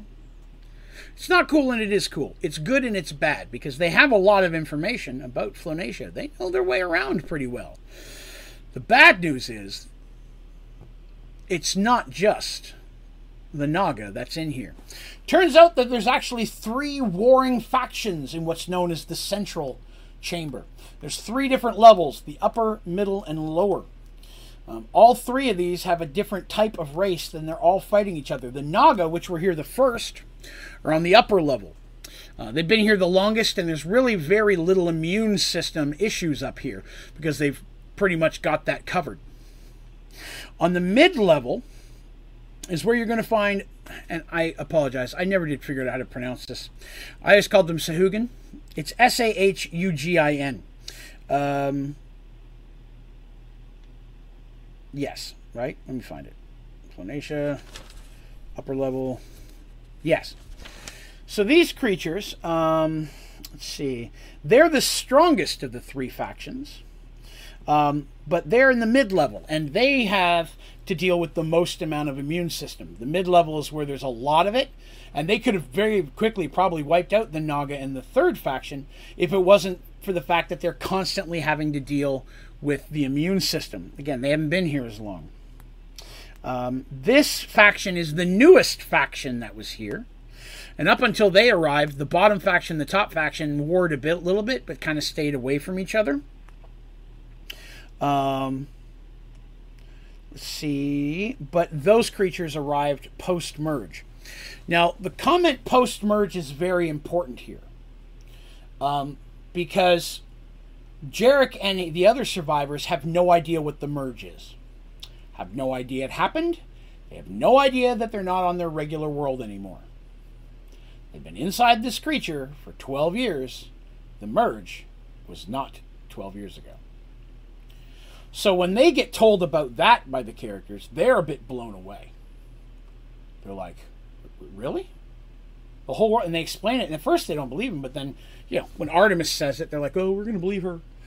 They're like, yeah, they find out that even if they get out of here, there may not be a home for them to return to.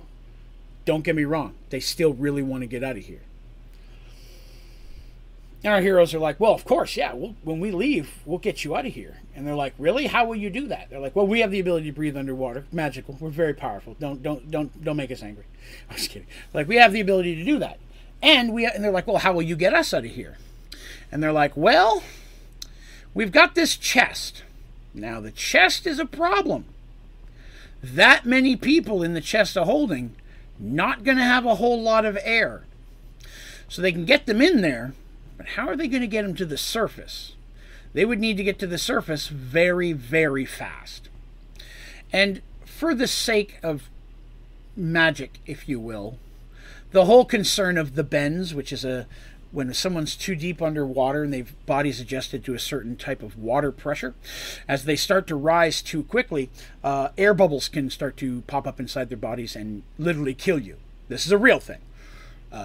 Merge World's magic necklaces, they're not worrying about that, okay? I had somebody ask, well, what about that? I'm like, the magic stuff takes care of that. I didn't want to have to throw that on them. You know what I mean? They would have about 20 minutes, that's correct, to get everybody out of there. So they would have to go very, very fast. And they don't have any magical item that's going to get them to the top of the ocean in 20 minutes. So that's a concern. It would take probably a minimum of 45 minutes to an hour to get back up there. Because they do fall down to the bottom of the ocean much quicker than they swim up. Right? Because they're wearing necklaces that makes it easier to move underwater. They're not getting quite the swimming traction they normally would. But that's something that they have to deal with. They say, yeah, we know where the other pearls are. We've never gone in there to either of them. But yes, we know where they'd be when they start being told we need a heart chamber and we need, what was the other one? The stomach. They're like, yeah, we know where those are. Dangerous. Anyways, I forgot to name the third faction. The third faction at the bottom is the Kuo-toa. Kuo-toa are like very large fish, or like big fishmen. The regular ones in D&Ds aren't that big. These ones are like twice the size. They're a very large faction of fishmen, if you will. Or they're not a large faction. It's a faction of large ones. I should say it that way. Give me a minute here.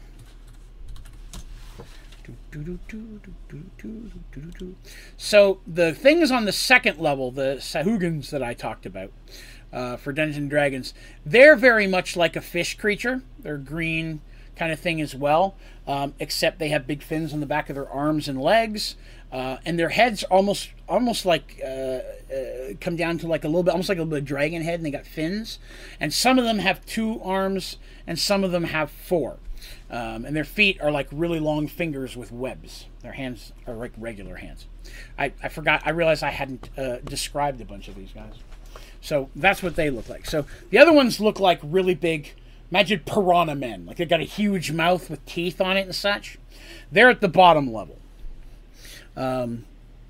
So Jarek explains, okay, well, if you're wanting to get to the heart, that's in the mid-level. You're going to have to make it through at least 1, if not 2 of those factions. If you want to get down to the stomach, you're going to have to get through the bottom faction, which is the Kuo-toa, the one I talked about, the piranha guys. You'll have to get through them if you want to get to the stomach. They say, we've spent the least amount of time down there. In that area, it's not easy to get down there. You know, in the early days before some of the other factions showed up, which is now the merge is what brought in that other faction. They didn't realize that.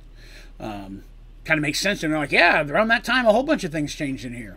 Creatures started popping up we'd never seen before, stuff like that.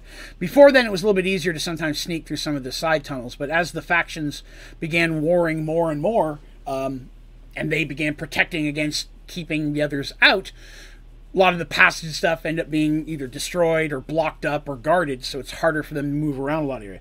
All the factions know that they exist, but they consider them more of a pest.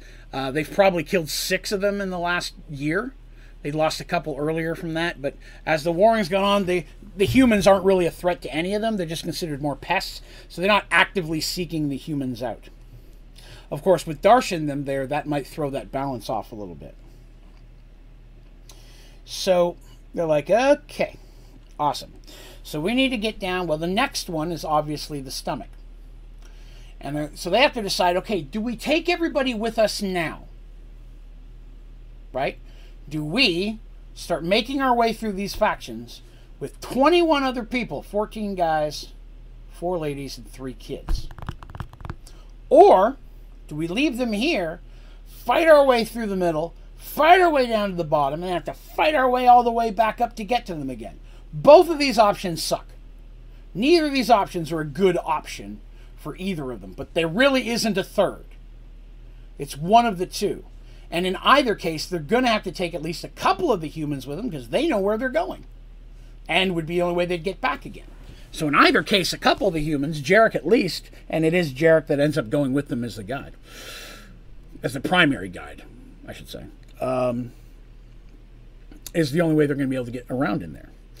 So they decide not to bring the people with them. They're like, we would rather fight our way back than to bring kids into a situation where there might be combat and such. Luckily, these guys have a bunch of crude weapons that they've made out of large fish bones and things that have come through, because Flonacia eats all the time. They explain that food and fish and other things just get pulled in and go through the stomach and get digested. And there's always you're always finding stuff washed in here as well. Like where Darshan and his friends came in through that one hole, that suction pulls in other trash and floating stuff, and sometimes even weird pieces of wood and stuff have shown up, or busted planks from a ship that might have sunk at one point. So they have a few things, but they don't have anything you'd consider traditional weapons. All of that was lost when their ship sank. Their clothing is mostly made from scraps or what vegetation they can find here, and they're in pretty bad shape. Darshan and them whip out that barrel of pickled fish, and they are heroes. I'm going to tell you that. This is a situation where the pickled fish literally came out. But then they gave them some bread and cheese, because they've been eating fish for 12 years. They're even more impressed with the bread and the cheese. And there was some jerky, if I remember correctly. So they decide they're going to make their way to the stomach first. Oh, wait a minute.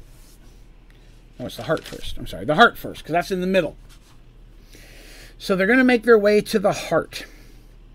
Get to the heart of the matter, if you will. By the way, we're not going to finish today. We'll be finishing next week. So it's taking a little longer than I thought it might. But that's a good thing. It's a good thing. I promise. Now, they will say this. The heart, they have, it's harder for them to get down to the stomach, because it's so far away now. They can get to the heart, but they rarely do, because it's one of the most protected areas inside of Flonacia's body. The immune system there is also the most active. It's on the mid-level, which is one of the reasons why the Sahagwin, or Sanguine, or whatever we want to pronounce them, have a problem, because they're constantly fighting against the different types of immune system. And each section has its own type of immune system, you know, to keep the adventure spicy. They decide that's where they're going to go first. So they start making their way out. So Jarek is the one that goes with them. He's like, listen, if you all die and I die with you, so be it. Everybody else can continue on like they are. I don't want to risk any more people than that. But at the same time, if this can get us out of here, I'm happy to go with you and risk this. If we can get these things and get out of here and you can take us with you, that's good sauce. So he's like, okay, cool. They're going to go. Now, before they leave, on the off chance they failed, the heroes went down the chest of holding and brought out all sorts of different stuff. They had tons of extra clothing in there. They probably had some things like shoes may not fit, but they were able to pull out that, even some armor, and they always have like a stack of weapons in there. They always have no less than 20 plus 1 longswords in there, because the Oramanian elites always carry 2 of them, and every time they kill the elites, they take their plus 1 swords. So there's a stack of those. They're like, here, have some swords. And Jarek's like, been 12 years since I've had a real weapon in my hand. Yeah, and he's like, there we go. And it makes the humans feel a little bit better. They're like, all right, okay, got some real clothes. A lot of it's not going to fit, Artemis Mercy, different size stuff. But they have a lot of minions, so they may have some backup clothing in miscellaneous sizes. They got blankets and such. So they give out a bunch of supplies, so if they do die, these people are a little bit better off than when they left, right? They give everybody weapons, the women, the children, the kids, the adults, everybody gets weapons. But Jarek slaps on a sword and gets a girdle and puts it on. He's like, there we go. Because he's a first mate. He knows how to do a little bit of fighting. He's kind of competent. And it's because of his leadership that they've survived as long as they have. So the middle level, as I mentioned, is the largest of the levels. The Sanguine occupy only about 1/6 of it. That's 1/6 fraction. Again, as I mentioned before, they are the strongest of the factions. The creatures themselves, not only they have the best weapons, the stronger warriors, and their mages are more powerful. But because of their constant fight with the immune system to try to hold on to what land they have there, they've been unable to really focus their fights on the other two factions. Again, they're the newest. They don't have a lot of buildings. There are some crude and small dwellings in what would be their town. There are less of them than the other factions, but they're just really more capable. They do have a large fence around their area, and unlike the top area where the Naga have barricaded and lived there so long, they're just keeping the immune system out at those 3 entrances, which are also the only entrances that these Sanguine can get up to them, right? The Kuo-toa can't even get up to them anymore. They used to fight the Kuo-toa, but they were so far away that it was skirmishes occasionally. Now with this faction in the middle fighting with both and the immune system, they're always on high alert. But on their end, they basically just have a section that they've got and the rest of its immune system that's constantly attacking them. Well, they want to get up to the higher level, which is easier to defend against the immune system. They definitely want to take out the Naga to be able to do that. So to reach the heart chamber, they will have to move into an area controlled by the immune system. That's what Jarek recommends. He's like, as bad as the immune system is on the second level, the middle level there, trying to go through the town or the area the Sanguine have, he goes, listen, I'm not saying you're not capable warriors, but most of these are Darsh in size. They're very close to Darsh size, which is another reason why they ignore the humans. A, they can't fit through a lot of the holes the humans can, and B, the humans really can't do much to them. They also use weapons of some metal, but very often, because they can breathe underwater, so they can leave, go out in the water, mine stuff, come back with stuff. But they have a lot of much stronger weapon and armor as well. But Jarek says, our best chance is to go through where the immune system is and avoid them, but the immune system itself is an issue. And then, of course, the heart chamber itself is the best protected of all of the pearl chambers. Let's see. So they explained to them that there are 4 different types of entities that are part of the immune system in the heart area. The first ones are blood cells. Literally that. It's just large blood golems, kind of like what they saw before. But their main thing is they just defend. They block, they defend. They don't do a lot of damage, but they can do enough to keep you from moving forward. Then there are the immune cells. The immune cells themselves are the main villain, or the main force. They're, again, in this area, they're more like humanoid elementals, but their feet don't exist. So imagine someone where from the waist down, it's just like water elemental, but from the top, it still has arms and such. And while it doesn't use weapons, it's incredibly strong, and it's made of that same green stuff, so it's corrosive. And then there are the T cells. The T cells are what control the immune system. So the T cell is basically another type of blob, but it's more of a bluish color. And it's kind of what's controlling all the green things. It's directing them where they need to go. It's the general of that army. There's many of those, but there'll be some of those in every area, and they're the ones that are directing the soldiers of, like, something's attacking over here. Not necessarily a person, right? It could be like, the flu. Go fight the flu. And they go fight the flu. This person got cut. Go fight infection. And they're the ones that are directing it. For the record, this is actually how immune system works. I learned about this because I have an immune system medical issue. So I named it after actual stuff I knew something about. And then the last ones are the heart wardens. The heart wardens, there's not as many of those, but they're very big. Very big. And they're also like the blood elementals, but much larger. And they can be hard to deal with. They're slow, but they do a lot of damage. So our heroes are like, okay, well, how are we going to deal with this then? We're going to have to pass through one of these areas. And they're like, all right, well, we're going to have to fight, obviously. We're not going to just make it right through here. But what's the smartest way that we can do this? And so they start talking to them about it. And they decide that what they need to do is they need to find a way to target some of these immune cells, the T cells. If we could take out the T cells, which control the rest of the immune system, we still may have to fight them, but there's not going to be something controlling them. That may cause some chaos and some anarchy. So we need to target the T cells, and obviously they don't know what a T cell is. This is biology that we understand because we live in our world. That's just the name I've given them. They would just call them the blue ones, the green ones. And that's how Jericho... Now, the red ones, those are the ones that defend. The blue ones tell the green ones what to do. We figured that out. You know what I mean? So it's going to be more along those lines. They would explain it that way. I'm using the actual terminology because that kind of stuff can make sense to us. But if it's too technical, tell me, and I'll dumb it down to the green one. Not to dumb it down, but you know what I'm saying? If it's taking you out of the magical side, I should say it that way. Because I want D&D to do magic and dragons and such. You know, you're not here for a biology lesson. So if it's getting to biology, let me know. Hey, Kevin. Oh, appreciate you like it, Ashley. So they decide that's what they're going to do. So they get to an area where they can see, I'm going to call them the sanguine fish that are way off in their town over there. And it's constantly being attacked by low-level immune system that they're always constantly fighting a little bit. So they see at this end where they're at, they can kind of see around the chamber, and they're like, okay, he's like, that chamber over there, that tunnel will lead us to the heart. And they're looking down, they're like, yeah, we're going to have to make it through like 50 or 60 of the T cells, the immune cells, which are the green ones. And for every 10 of those, there's one of the blue immune cell, or of the T cells. I'm like, okay, so we need to go through here, we need to target them. And this is where for the record, I should say that they do spend the night resting and camping with the human survivors and heal up and get their spells back. I didn't mention that, but in case you ask, well, where'd they get all their spells from? They did spend the night camping with them and resting before going on. They had set the precedent with the Chimera that it may be gone for several days doing this, so the Chimera is aware they're going to be gone for a while.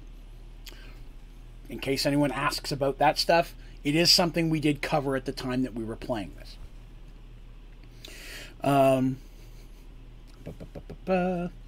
Yes. So like, okay, this is what we're going to do. We're going to charge in. We're going to do that. Oh my goodness, I'm running out of pages. Oh, there's only like 6 pages left. And then we're done. My goodness. There's a lot in those 6 pages. We won't get them all done today. So they decide to take that attempt. So that's kind of what they process. Their goal is just to make enough damage to get through. So the mages and our heroes who jump into their chest of holding and pull out some crossbows and things of that nature. None of them are archers per se, but you know, anybody can point a crossbow. If you're just shooting at a big blob, there's a chance you're going to hit it. And you got to assume Mercy and Darsh have to have some kind of experience with it. The mages are shooting their magic missiles, or in this situation, lightning bolts, because that could work. And they're popping, they decide they're going to shoot a bunch of attack and then try to charge around the outer edge. And they're shooting their attack not at the direction that they're going to go. They decide to shoot it a bit more away from that towards the attention where the city is. Their thought is if we attack them in that direction, that may draw more of the cells in front of us out there to try to figure out what's attacking it. It was a very good idea. They completely came up with their own, and I liked it a lot. And it worked, more or less. They still had to fight a few. But by doing that, what they did do was anger all the immune system on this level. And for the first time in a long time, the Sanguine had a huge immune system battle and attack them. So they caused some anarchy in that group in that level, because a whole bunch of them went that way. But our heroes rushed through as best they could. They still had to fight some. There was some basic comment, some additional combat, and some spells were cast. But overall, they made it pretty through successfully. No major damage, no loss of anybody. Jarek was very impressed. So traveling to the heart chamber itself was a bit more of a challenge, because now now they just have to fight and keep pushing their way through. This is where they came across larger blood cells. And I know you're probably wondering, hey, what happened to those big giant blood cells you talked about? They didn't attract any of those on the way down. I'm just saying. You may want to think about that. So they make their way to the heart chamber. So they're fighting their way through a bunch of blood cells to get there. And it takes a while. Luckily, they're not taking huge amounts of damage, right? They're protected enough and strong enough that these things, when they do hit them, don't do a lot of damage. And the blood cells, they're not acidic at all. It's like blunt hits. You know what I mean? They're not acidic. It's just that. All the immune stuff that's supposed to keep you out of the heart was back there. And occasionally they'll come across an immune cell shooting up or down the tunnel, because that's how that works in your human body. They do constantly flow through you. But that's where the infection is, right? In that chamber behind them. The body is saying that's where the infection is. These fish guys are affecting us. So all the immune cells are constantly going at that direction, trying to clear out that infection. It sees there's something in the body that's not supposed to be there. So occasionally one's coming down the tunnel, they got to kill it to keep on going. They don't see any of the T cells this way, though. It takes them a couple hours. Again, this is a big place, right? It's like a city. And they have to get to places. Jarek's like, okay, it's been a while. I'm pretty sure it's this way. Once or twice he was wrong. He's like, we went too far. I'm sorry, it was back there. And they believe him, and I want to stress right now, at no point was he leading them astray.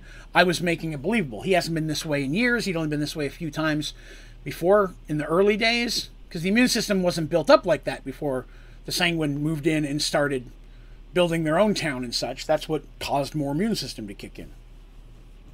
I have an immune system medical condition, obviously. I know a little bit about it. So when they reach the heart chamber, this is where they find the heart wardens. Those are the big blood golems I talked about that are very large. The heart itself, this chamber, as they get to it, is full of blood. Straight up. The whole heart chamber is full of blood. They're going to have to swim around in it. And they're like, ooh, we don't know if our necklaces are going to work in there. They had, remember, they had more than 6. So they have one they can give to Jarek, which they do, so that he can breathe. It's like, all right, let me test it out. Mercy decides she's going to test it out. So she kind of goes underwater, tries breathing, and she's able to breathe. There's enough oxygen in the blood that the magical thing is able to pull that oxygen out and be able to let them breathe. It's not technically for underwater, it's under liquid. So they do work in there, although the infravision does not work. But this chamber also is a little bit glowing. The heart itself is glowing because that same blood that was in that upper chamber is flowing down into here. So the room itself is relatively bright. It's thin blood. They can see through it. So it's not like, you're flowing through red paint. It's more like you're going through pink water. Because, again, if you're looking at blood, there's blood and there's plasma. If you've ever given plasma, they're pulling something out of the blood. Again, all biology. I'm trying not to bore everybody that much. But the concentration of blood to plasma, the plasma is larger. So it's more like just very pink water. So they can see somewhat because of the glow of the veins around this room and then the heart itself. And the heart moving, it's the heart, they can barely see the heart move, right? The heart's like, it's huge, right? The heart itself, smaller than the brain, oddly enough. in this creature. But it's, in this, the heart is more of a controlling mechanism than it is like our heart, where it runs everything and tells, you know, that kind of stuff. It's pumping the blood. Not so much. It's just the thing that's pumping some of the blood to the brain and to the other things. So they're like, okay, we can go through this. It's glowing enough that we can see, so we're not taking any negatives, but it's not like perfect vision, except for even Mercy's affected by the pink water. This isn't a lighting issue. And those big blood golems are swimming around in there. So not only do they have to go into the water, now they're fighting under blood, but technically underwater. They're fighting in a fluid against giant golems. And I say giant, I mean like 15 to 16 feet tall. So relatively giant. To Darsh, yeah, not so much. To Dandy, very much so. But very large. The biggest ones they've come across, except for the giant one that merged together. And they have to fight against several of those. And they have to assume that if they get in there, even if they just have to fight one and manage to get to the pearl, when they pull that pearl out, they're probably going to get the attention of the rest of them. And they're assuming that there's 5 or 6 from what they can tell. But it's a decently large chamber. So they decide to give it a shot. Jarek's like, this is very weird. We're like, we understand, you know, you're about to swim through blood to fight blood elementals to steal a pearl. This is our life, man. Trust us. It doesn't get much easier. It's just how we live. So Jarek joins them inside. He's got a little bit of armor on. He's got a sword. He's got some boots on now. He feels much better with the boots. It's a big thing. I remember he really wanted the boots. They had some that were his size.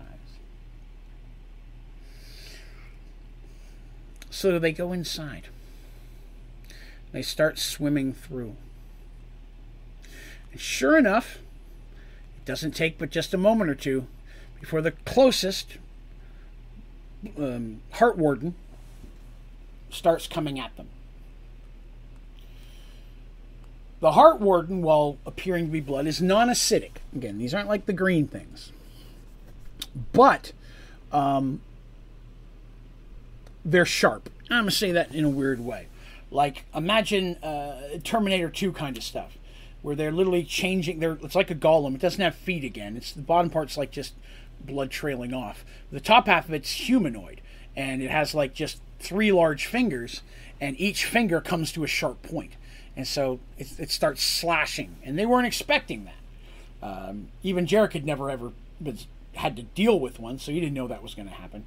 But they're actually sharp. And that's where that, again, it's sharp and it's 16 feet tall. You can imagine how big those claws are, right? It's big 3 claws. So they go into combat with it. They're in a rough spot again because their mages are not really useful down here. When they were up there fighting against the sanguine and the immune cells, things of that nature, they were much, much more useful. But here, under fluid, there's not a whole lot that they can do. They can cast their spells, so they're able to cast, your basic magic missiles. And I want to say everybody had a wand of magic missiles, which is very common for a mage to have by this level. So they're all popping off magic missiles to help a little bit, but a lot of their big spells aren't going to do a whole lot. Fireball in here, probably not the best idea. Because their concern was, if we shoot a fireball, what's it going to do to the blood? It's not going to burn it, but at the same time, if somebody puts fire in my heart cavity, I'm probably going to have heartburn. That's a dad joke for you. But it could cause some serious damage to the heart. And again, they're not trying to kill this creature. They know they kill an immune cell, it'll make another immune cell eventually. They're not trying to damage this creature. So that's where they're at. Once again, this thing is solid enough that everybody's traditional weapons will work. Dandy has switched back to her daggers, which is almost always better than her hoopak. Darsh is using his sword. He's gone double sword. I don't think he's using the shield, if I remember down here. He was using double sword. And Mercy was using Morningstar and shield, which is what she always uses. But this time, the Morningstar was strapped to her back, or the shield was strapped to her back, because it's not easy to swim and hold a shield. So she had her shield out, but Darsh was in the chest of holding. And he put that away after they had to climb after the humans, because at one point he almost had to leave the shield behind trying to squeeze through one of the holes. That's when he tossed it in the chest of holding, because his shield is big. It's a very big Darsh-sized shield, and it's made of green dragon scales. He's had it a very long time. He does not want to lose that. I think that's the oldest piece of magic item he has at this point. Everything else is newer than that. He did not want to lose that. So they make their way in there, and they're fighting this thing. And they're doing relatively good damage to it. It hits them occasionally. It's snagging. Artemis is the one spellcaster who has some work to do. And it's relatively successful, right? So they're able to take one out relatively well without taking a lot of damage. But by defeating one, it attracts two more. Then it gets a bit harder. And so this combat's going on, and a couple times Mercy keeps dropping her Morningstar. It's always funny to me how often Mercy drops her Morningstar. They all roll ones regularly, but Mercy almost always rolls drop weapon, which is hilarious because it's the one person where that's not a bad thing. But she's like, aha, oh, pop, haha, oh, pop, and just teleports it back to her hand. It has unlimited use. It's a very cool magic item. I'm glad I designed it. But she did that. Dandy dropped one of her good daggers. And Dandy went after it. She's like, I'm not leaving that good dagger. She swam down to the bottom of the chamber. So she was out of combat for a few rounds getting her dagger. But it wasn't her fire dagger. Again, same situation. They were trying not to bring fire into the heart chamber.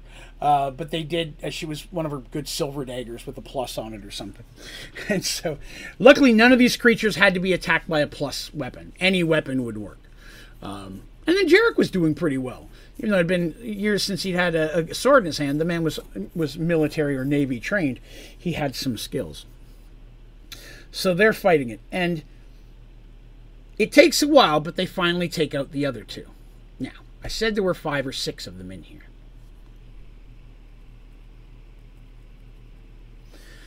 When they killed the first one, 2 more came over. So you'd imagine that if they killed 2 more, the last 3 would come over.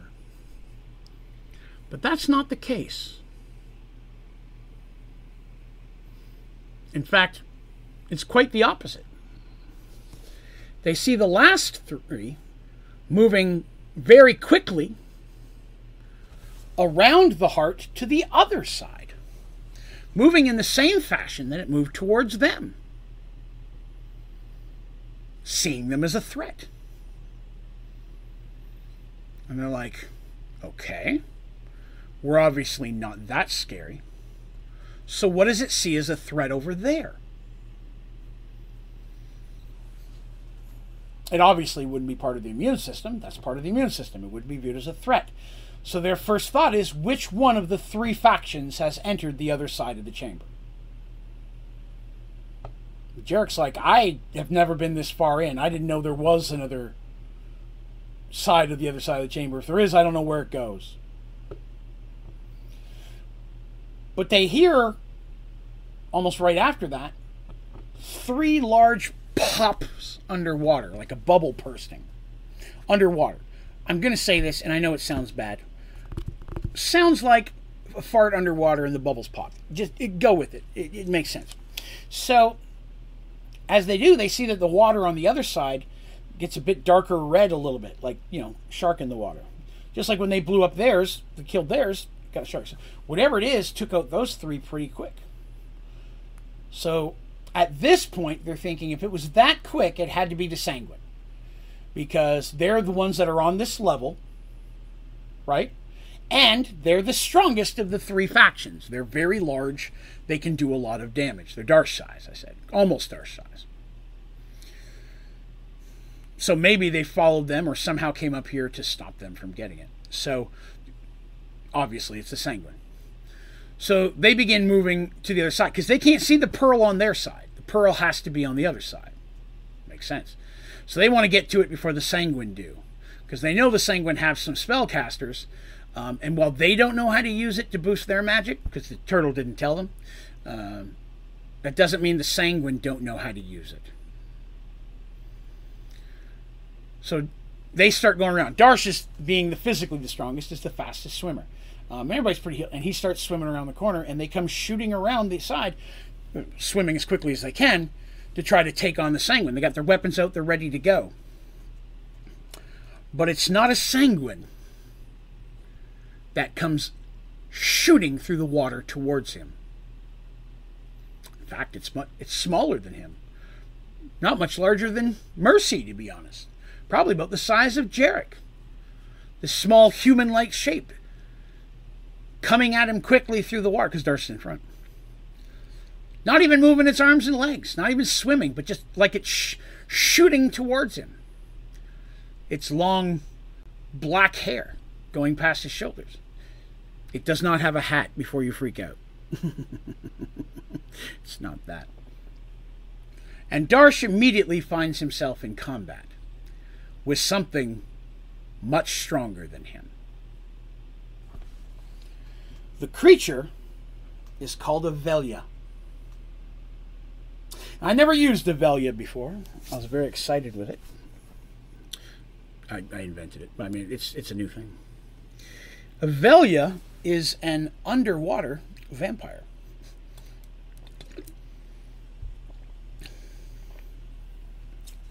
Think about that for a minute. Underwater vampire. A vampire that lives off the blood of things underwater. A sea vampire. Why not? And when a vampire drinks blood, it usually gets more powerful. If it drinks a lot of blood, it usually has quite a bit of power. It's fully charged up. So let's just say, hypothetically, there was an underwater vampire that has spent the last how many years himself in almost hibernation in a chamber made of blood. This Velia, which has a name that they never met it. Well, it's an underwater. I'm sorry. Velia's his name. It's not the type of creature it is. I'm bad. Velia was his name. I said it wrong. It's an underwater vampire, but his name is Velia. He's been living in the heart chamber for several hundred years at this point, in hibernation, living off the beast's blood. The combat awoke it, and it is not happy. Kind of like a mermaid vampire, except it does have feet. It doesn't usually wear shoes. You know, it has, very often they're like naked or very barely dressed. But its feet are somewhat finned, and it's got a little bit of fins in its fingers as well.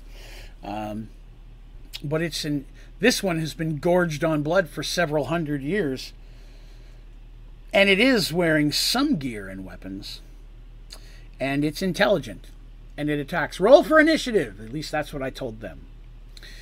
This was a really fun fight because it brought in a lot of the typical things you'd expect from a vampire. Super fast, super strong, except now it's swimming super fast. It does have weapons itself. It did have a sword, although the sword was oddly red, mostly because it was caked in dried blood, stuff that had been stuck to it all this time. It had been inside the kind of the skin on the chamber. It had grown over it over time. But it's super fast, super strong, has many of the vampire abilities, including drinking blood, obviously. And so everybody goes into combat mode. Obviously, this is a much more threatening creature than anything else they've come across in here so far. Even the big slimy thing, well, it's a big slimy thing. This is an intelligent creature that's been alive for several hundred years, and right now is a little chubby because he's been gorging on blood. I remember that I specifically stated he was plump.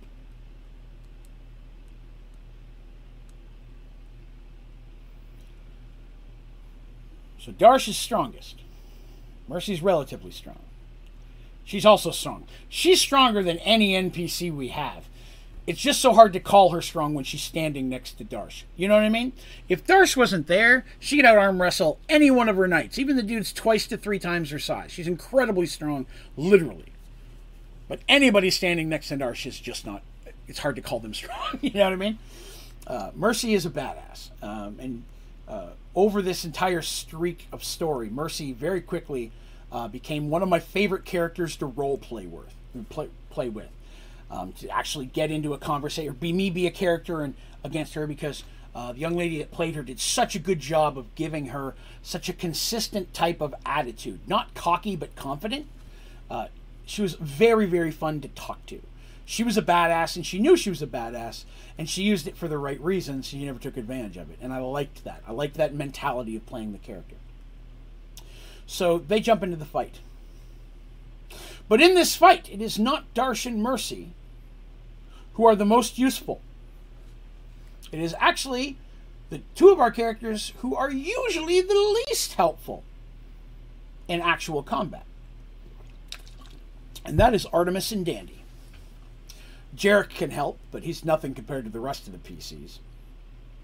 The mages have some spells, but there's not much they're going to be able to do without hurting everybody else in their allies. But Dandy has been fighting undead with Michael for years at this point. And they've been doing so with a magical artifact spear that knows pretty much damn near everything about any undead. And while she never heard of an underwater vampire, a vampire's a vampire. And Dandy knows how to fight a vampire. And I mean that in all seriousness. Dandy, it's one of those things where it's whenever Michael and Dandy get into a situation with undead, they're always looking at each other and then they go like this. There's always this thing that hangs down that they pull up and it snaps on. And it's basically a piece of leather that protects their neck. And most of the time they just leave it hanging loose. But she's like, snap. It's like, protect my neck. All right, this is what we do. And Dandy just lets her hoopak drop at that point. It's a magical hoopak. She doesn't have time to screw with it. She drops it and she immediately goes for her two most powerful daggers. One, which is a silver dagger +4, which is the one she dropped a few minutes ago, which was very ironic when she went down to get that. Because I'm like, boy, I'm glad she chose to. And then she goes ahead and she pulls out the fire dagger, which is, I think, a +3 at that point. Both of these are very good, even underwater. And so that's the dagger she needs to go with. Artemis is a cleric of healing. Well, not a cleric of the light. She still has a bunch of punch against undead. And so she immediately uses her turn undead ability. We haven't got to talk about her turn undead ability for a while. She tried using it way back when Michael lost his soul and Menandra got broken. Remember they were fighting Shastra way back then? And that was going on, and she was trying to turn the undead, but something more powerful than her, at least that's what they assumed, something powerful that wasn't working. It wasn't until Tevin showed up, and he actually had a bit more boost in that regard and was able to blow some of them up. Together they were able to do some damage. That was a while ago, and Artemis is a chunk of levels higher than that. When Artemis whips out her turn undead on a vampire, it's still a vampire, and it's not going to blow up a vampire. At this point, minor undead like skeletons, Artemis can just be like, waha, and they'll just blow up. They will explode. She's that powerful. Mid-range undead have the chance of doing that. High-level undead like a vampire, lich, nightmare, not so much. But it still has a huge effect. And it's strong enough that it actually makes the creature flee temporarily, which is part of what turn undead really is meant to do. It's to make that creature flee. Not only does it give you time to build up your defenses, eventually it'll wear off and it'll come back, maybe. And this one did. But it really had an effect, and it weakened it, because that's another point, because she's got her bless spells, and so she starts boosting bless spells on everybody, and Dandy swims right in to fight the thing. Now, as soon as Artemis does that, sure enough, it swims away very quickly, giving them a moment or two to prepare for fight and to prepare to protect. And they all swim backwards to get closer to each other, because every one of them knew that Artemis just became that creature's #1 target. That thing probably doesn't know anything about Dandy. Kender doesn't mean anything to it. But Artemis is a good cleric who just used some pretty strong mojo, which means she's a pretty strong cleric. That's not going to go over well with the vampire. Nor would it with any undead that considers it a master of its type. I am a godlike creature and gotta run away. Who did that to me? You know, that's kind of the thing. I don't like that. So when the vampire comes back, it now has a sword. And its sword is a pretty big sword. It's two-handed wielding a sword. It's a two-handed sword, but it's wielding it with one hand. It's very strong. And it's faster. It's faster than any of them. So immediately it starts coming in. Darsh and Mercy are on the defensive because it's just trying to get past them to get to Artemis. Jarek and the mages are also surrounding Artemis, but they start taking some hits pretty quickly. They're nowhere near capable enough to keep up with the vampire's movements. So the mages start to back off a bit. They start to space themselves out and look for opportunity to cast spells. Jarek stays in because he's only melee, and if he dies, you know, at least he may be able to save his people if they're successful. And once again, and Artemis is casting her spells, which help. But it's at this point that Dandy makes a huge difference, because Dandy swims in. And by this point in the storyline, we have added a kit. Quickly going to mention what a kit is. In 2nd edition, a kit is a specialization. Okay? So let's just say I'm a warrior, right? I'm a fighter. That's my character. But then I take a kit that means I'm a giant fighter, or whatever the case may be. Or maybe I'm a warrior. Technically, a ranger would be like a kit, but maybe I'm a special type of ranger. You know what I mean? Maybe I'm an archer specialist. So it's a kit, which means special pros and cons for me that adds another level to my character. At this point, we had created the Hunter kit. And the Hunter kit is an undead Hunter kit. Hunter is not like Hunter in any other game you've ever seen, where it's a ranger or a shooter or got World of Warcraft, none of that. A hunter is an undead hunter. And so because of that, with the kit, it was a kit that rogues or fighters could take. Actually, any class could take it. It just affected everybody a little bit different. So Michael is a warrior with a hunter kit, and Dandy is a rogue with a hunter kit. And that gives them a lot of perks against undead. At the same time, it sacrifices some of their perks against non-undead, because a lot of their gear and stuff is now focused on fighting undead. So against things that are powerful but not undead, they might not be as useful. Dandy's strong enough that it doesn't matter. She's pretty good all the way around. Michael is definitely good against undead. He's okay against everybody else. So there's that. But with this, she gets to start using some of her actual abilities. She knows about vampires, so she has a +1 to initiative in most situations, because against undead, she knows what an undead is more likely to do. She's studied them. Okay, it has this ability. You know, if it's something as silly as a zombie, she may have a bigger plus. She's like, listen, it's a zombie. It's going to walk over there at me because I'm the loudest person, and I'm going to sneak around behind it while it's chasing Darsh and stab it in the head. Something like this, a small perk, because it's still intelligent. It may do something out of the normal, but she's more likely to know what it's going to do based on her knowledge and training of fighting it. So it's a kit. Nobody else had kits. Dandy was the only one. Dandy and Michael were the only ones that we added kits to. And pre-existing kits exist in 2nd edition. I've got a Thief's Guide, a Warrior's Guide, a Mage Guide, a Cleric's Guide. There's tons of kits in there. The Hunter one we customized ourselves, because that's what type of character they turned into, and it became a lot of fun. But for every pro, I give a con. You know, got to keep it fair. But in this fight, Dandy was pretty vicious. So she gets in right close with her daggers. And the Thing's stronger than her, but she's quick. Now, the Thing's a little bit quicker than a regular vampire, and this threw her off a little bit because they're swimming. Dandy's never really trained in fighting underwater, but she's very agile. So every time it's grabbing at her or trying to do a thing, she's just very like a slippery snake just slipping out of its fingers. Like trying to grab a fish, right? Conveniently enough as an example, slipping out of his fingers as he's trying to grab her. Because at one point, the sword ends up getting knocked out of his hand, and so now he's just using his claws. So he's not going all the way down to the bottom for his sword where the hoopak is. So he's attacking, and Dandy managed to keep slipping out of his grip and just keep stabbing him with these daggers, going for weak points. And it became so much annoyance, he had to focus on her.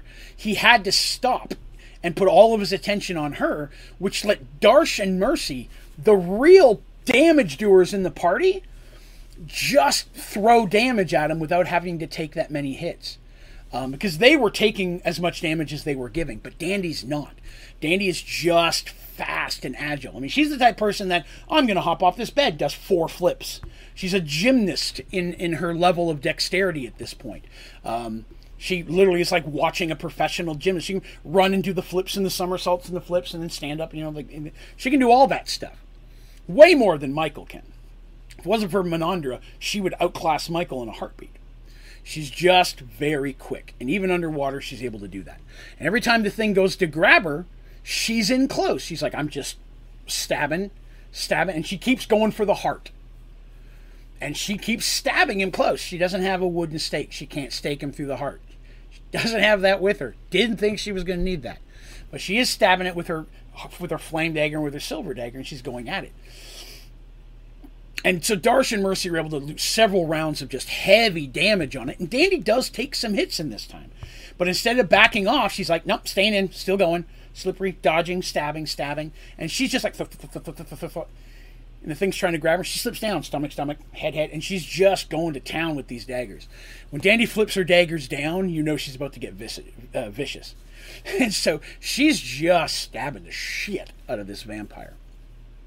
But he does eventually get a grip on her, and of course comes in to try to bite her, and hits that super thick leather, and his teeth can't get through. It's at this point that Jarek decides to step in and help. Love NPCs. He comes in and starts slashing at it, and the vampire just backhands him with the other hand. At this point, pulls his teeth out, so he realizes he can't get through the clothing. Backhands Jarek. He gets knocked out, starts floating down.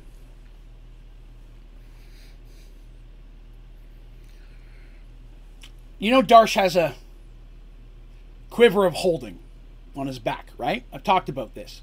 It's like a chest of holding, but he keeps his javelins in there. And he can go upside down. They don't fall out. It's magical. That's how a quiver of holding is too. So you can do a headstand. Nothing's going to come out. But he reaches to this small arrow-looking quiver, and he pulls out a javelin. And he snaps it. Because it's the only thing he's got. It's got a metal tip, and it's got a wooden handle. And he snaps it. And he comes in, and he stabs through the back, through the heart of the vampire with that wooden spear. And it goes through it, and the thing screams, right? Because it's a stake through the heart. It's the same concept. It's a wooden spike through the heart. And I'll be honest with you, I didn't know he was going to do that. Because I knew a stake through the heart is one of the big things you have to do to a vampire. It's usually the easiest way to spike them out. But none of them have any real wooden weapons, right? I hadn't considered the javelins. Forgot all about those. Mercy's weapon's metal. His sword's metal. Dandy's hoopak, but it's a magical item. You break that and you've got some other problems going on. There wasn't really anything wood anybody had. But then Darsh is like, my javelins are wood, aren't they? I'm like, they are. They're wood with metal tips. He goes, I take one out and snap it. I'm like, okay. And he rolled and successfully did it, and he just shoves it through the back. He did hurt Dandy a little bit. It did kind of go through her shoulder because the thing was still holding on to her at that point. But it was one of those things you got to do. And he's holding her like this, and it comes through his chest and gets her bit in the shoulder. And he screams, and if you stab a vampire through the heart, it doesn't necessarily kill it. But it does immobilize it. It can't move at that point. That's why you stab them in the coffin, and they just lay there. They can't do anything. The thing is stabbed. It can't move. Right? Darsh whips out another sword, because his is already dropped at this point. There's a whole pile of weapons in the bottom of this thing. He's got his bracelet. He pops out another sword. He beheads the thing after getting Dandy out of the way.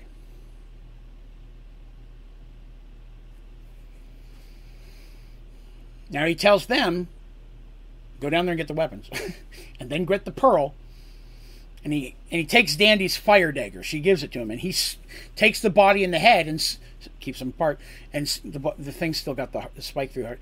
And swims back up out of the tunnel. Up to where it was dry. And he uses the dagger to burn the thing. It's soaking wet, so it takes a while, obviously. They end up having to go catch up to him, but we'll get back to him in a minute. They go around, swim around. Sure enough, on the other side, there's the pearl kind of sticking in the side of the heart. It's not doing the electrical stuff in this one, but it is kind of throbbing with the heart. And so they go in and they grab it. Mercy does. She's now the strongest one there.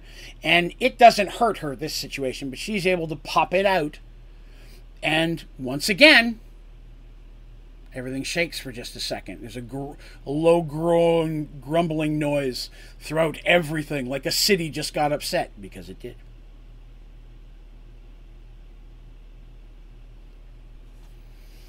They take the pearl, they're swimming with it. Artemis heals Jarek and Dandy. Then Dandy and the mages go down and gather up all the weapons that they can, and they're like, we need to get out of here before more blood stuff comes up.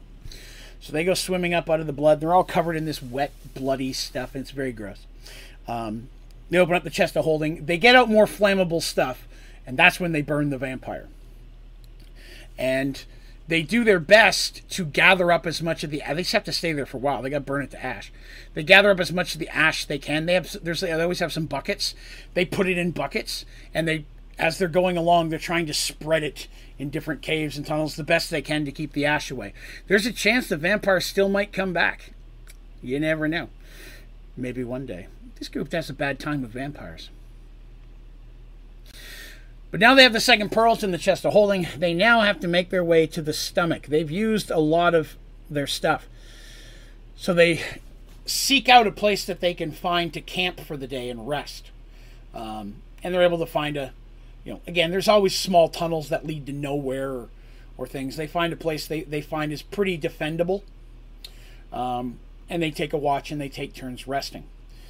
Because they know that the next day they're going to have to go to the stomach to get the final pearl. And the stomach, Jarek says, is not a fun place to visit. But that's where we'll pick up next time. Because it is 10:30 p.m. Eastern Standard Time. So, we will finish this story next week.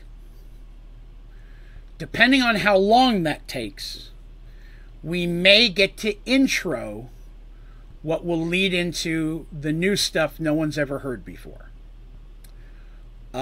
There are several snippets of things that happen after that adventure, but before the new stuff pops in, that I did write and get to read to them years ago. And they very quickly lead us in the direction of where the next one's going to go. I don't think I will tell any of the new content next week, even if it means I got to stop a little early. But I will read those snippets, which is the last thing they ever heard, the players, of this storyline. I would like to get to the point, even if we run long, I would like to read those snippets that set up the future of all of this. And I hope you guys like it. But thank you very much for coming by and hanging out with me today. I had a fun time telling this story. This section of the story was one of those areas where I used more Draven-created creatures than in anywhere else we've ever really played. Most of the stories and such, I pulled or variations of classic D&D creatures or creatures from video games or whatever I found. But a lot of the stuff in this adventure was stuff I just really came up with myself. And I was really proud of how well it worked and came across. So hopefully it's coming across well in the story. I know a lot of technical science biology talk today. But I appreciate you coming by and let me tell you my story. If you had a good time, whether you're watching this today, tomorrow, or forever from now, please be sure to click that like button. If you're new to the channel, be sure to subscribe. If you'd like to hear more Merged Worlds, if you're relatively new to this, you can also find Merged Worlds on iTunes or Spotify. It's under Merged Worlds, all one word, MERGEDWORLDS. You can find links to that and a bunch of more Merged Worlds information, pictures of characters, fan art, and such of that on my website, onlydraven.com, where you can also find the ODG store. Find yourself some Only Draven Gaming merchandise. You want an ODG shirt and maybe some socks as of tomorrow. If you'd like to check out the site, it'd be awesome if you'd take a look there as well. But thank you so much for coming by. I appreciate this. Merged Worlds is always the favorite thing that becoming a YouTube creator has let me do, is share this story. And I'm very excited and nervous to get into the new content. But next week, we're going to have to deal with Euroclydon and a big handful of weresharks. They're sharks. I'm sorry, I love that. But I'm going to go ahead and call that a day. If you have any questions about this or any Merged World stuff, join my Discord channel. Link down in the description, or you can go again. It's on my website on the homepage. Come on to the Discord. I would love to chat with you about Merged Worlds on there or anywhere else. All right? Good deal. Thank you all very much for coming. Love you, millions of bunches. And I hope you have yourselves a wonderful week. And I'll see you next Thursday.